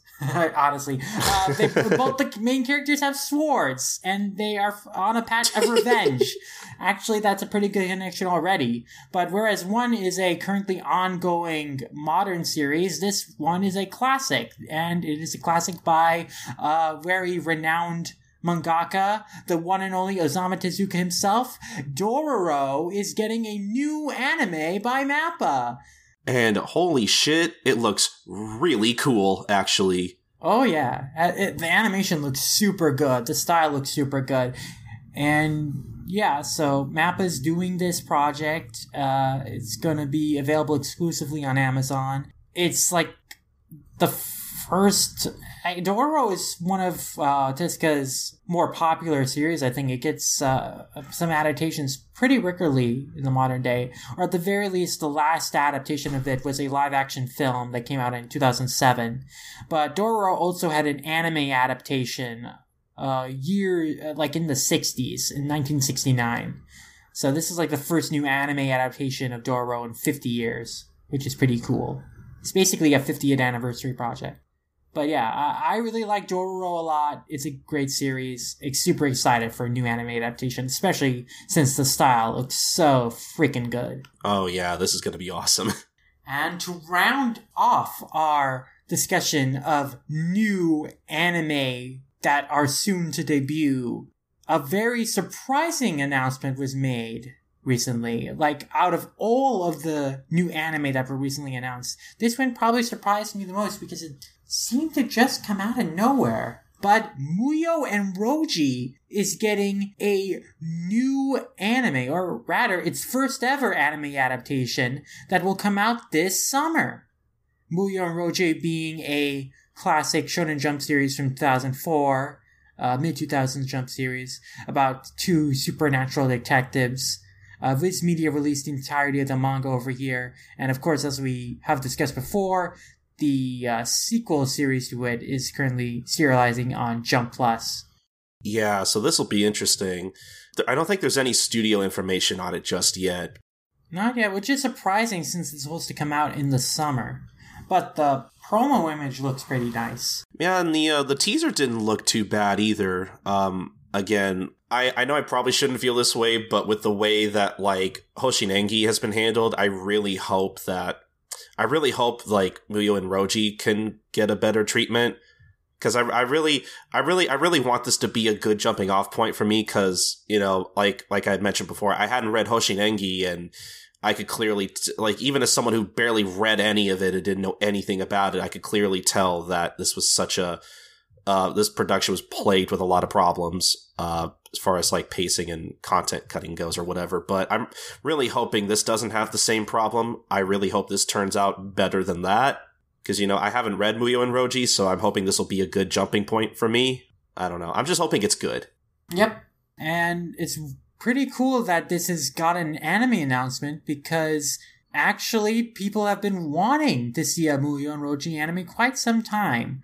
Because a recent survey conducted by Anime Japan, the Anime Anything and Everything ranking, let people rank their favorites in anime-related categories. And so they conducted an anime adaptation poll from February 23rd to March 2nd, and then they announced the results recently. And so Muyo Orochi was actually one of the results that people voted for. It was one of the top 10. So hey, one of the things on that list is coming true. It's getting an anime. Will its Shonen Jump peer Siren perhaps one day get an anime too? One can only hope. Yeah, I hear a lot of talk about Siren from like multiple people. I've had like random people ask me, "Hey, have you ever heard of Siren? That's pretty good." Like, I imagine Siren probably still has its audience somewhat, because it clearly left an impact on some people. So, I mean, I can't imagine maybe it'll get an adaptation at some point, maybe, if enough people want it. I don't know. Yeah, it's a surprising cult hit, so perhaps it will receive an adaptation one day. It's a very good series, so I would enjoy seeing a Siren anime. They could definitely do it in a streetcore to 1 year kind of deal. I think would be good for it. And yeah, other notable series on the list also include The Promised Neverland, which I think is almost guaranteed to get an anime eventually. There's also Bloom Into You, which we've discussed on the show before. That it's a series that I really like, and yeah, I'd hope that would get an anime. I think that's one of the best Yuri titles on the scene right now, so I'd definitely love to see that animated.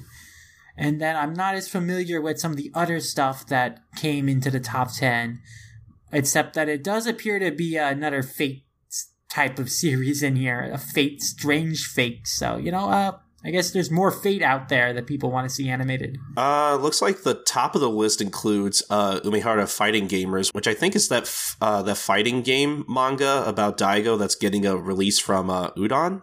So that seems kind of interesting. Yeah. Seems like people want an adaptation of that, which I think that would be interesting. Yeah, but I can't say I recognize a lot of the other series on this list, unfortunately. But it's really cool to have just so many awesome anime announcements of like classic manga properties come out recently, and like underrated manga getting anime recently. It's just really exciting to see some, classics and some cult favorites get some love. But with that, we are finally done with this news roundup. Finally! I'm free! I can finally go and not talk about news for another couple of weeks. Or at least not as much. Oh man, I never want to do this again. We did it. Hey, we accomplished it. We accomplished talking about 11 pages of news, and it only took us 4 hours. Yeah, that's all it took. So we totally didn't start recording this at 1 a.m. and it totally isn't 2:30 p.m. by the time we're finishing it. Yeah, it took us all night. Yeah. So yeah. Well, I hope we did a good enough job covering all the news we could, or at least covering stuff that we still thought was relevant enough that we should bring up on the show. But hopefully next time we can actually get back to reviewing some other manga titles. Sid, do we want to talk about what we're going to talk about next episode? Yeah, I think our plan is to just talk about some of the recent jump starts, the recent three that came out recently. Ziga, Noah's Notes, and... Oh, I forget the last one, too. Yeah, it shows how memorable it is.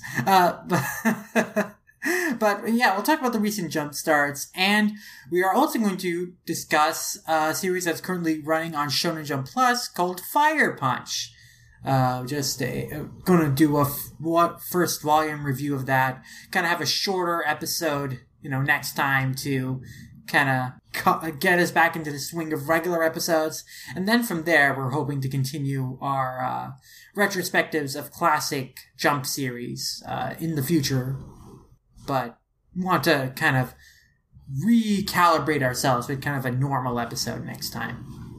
Yeah, we want to maybe focus on some shorter stuff, and then, hopefully we can get to, not to shorthand too early, but hopefully we can get to our, discussions of stuff like World Trigger and Assassination Classroom here in the future. Mm-hmm. Because I definitely want to talk about both of those. But yeah, next time we'll be talking about Fire Punch.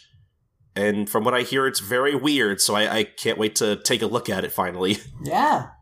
It should be a lot of fun. But yeah, I think that's about it for the show, Sid. Where could the good people find you? You can find me as LamRamayasha on Twitter, my anime list, and Animation Revelation, and basically wherever you see the name LamRamayasha, that is me, and that's where you can find me. You can read my reviews on allcomic.com. I'm writing reviews of new chapters of Dragon Ball Super and various things that I end up reading that I happen to write reviews for. You can just look out for those. And I think that's about it. All right, and if you want to follow me, you could follow me on Twitter at SniperKing323. I do a whole ton of manga threads, and, like I said, I'm currently reading through stuff like World Trigger and Assassination Classroom to, eventually talk about on the show here. So if you want to keep up with some of that stuff, again, follow me on Twitter, SniperKing323. I do a few other podcasts, such as Life Lessons, the Gintama Manga Cast, though it's on a bit of a hiatus, slowly working my way towards doing that show again. You can still listen to about 50-something episodes I've recorded about that show. If you're a fan of Gintama and you want to hear somebody talk about the manga specifically through the old Viz release, you can follow that. Again, that's Life Lessons, the Gintama Manga Cast, at gintalifelessons.wordpress.com. Or if you want something a little similar in structure and maybe you're a bigger fan of Detective Conan / Case Closed, please go listen to One Podcast Prevails at onepodcastprevails.wordpress.com. Really enjoy recording that show, so if you're a fan of Detective Conan, you should go listen to that. And I think that's about it for my stuff. But, if you just want to follow us and All Comic, obviously you can find more of this podcast over at allcomic.com, where we post every episode first. You can also follow All Comic on facebook.com/all.comic or on twitter.com/allcomic_. But if you just want to follow Manga Mavericks specifically, you want to get the latest updates on whatever's happening with us, you can follow us on Twitter at manga_mavericks. You can also follow us on mangamavericks.tumblr.com as well as youtube.com/manga mavericks. So yeah, definitely subscribe to our YouTube channel for the latest snippets of our podcast and, whatever discussions we feel like uploading there. Yeah, and exclusive stuff. Like I've been uploading some solo vlogs / podcasts recently, and actually there is some edited video content that will be appearing on the channel pretty shortly that I have worked on in spare snippets of time. So keep your eyes out for those. So yeah, you want exclusive stuff, again, redundantly, exclusive to our YouTube channel that you will not find on this podcast feed, most likely, then yeah, please subscribe to our YouTube channel. Again, that's youtube.com/manga mavericks. But if you want to email us anything about whatever, what manga are you reading? What anime adaptations are you most excited for? What do you think of some of the news we've talked about on the show this week? What do you think about Fire Punch? Email us anything about what you're thinking about manga or the podcast in general, and we'll read it on the show. And you can send us those emails at mangamavericks@gmail.com. But the most important thing, guys, is that you subscribe, rate, and review us on iTunes / Apple Podcasts, whatever they call it. Give us a little more visibility on that site in particular. Leave us a review. We'd really appreciate it if you have the time. So I think that's going to be about it for the show. This has been episode 45 of the podcast, and we'll see you guys next time for episode 46. Bye, guys. Sayonara.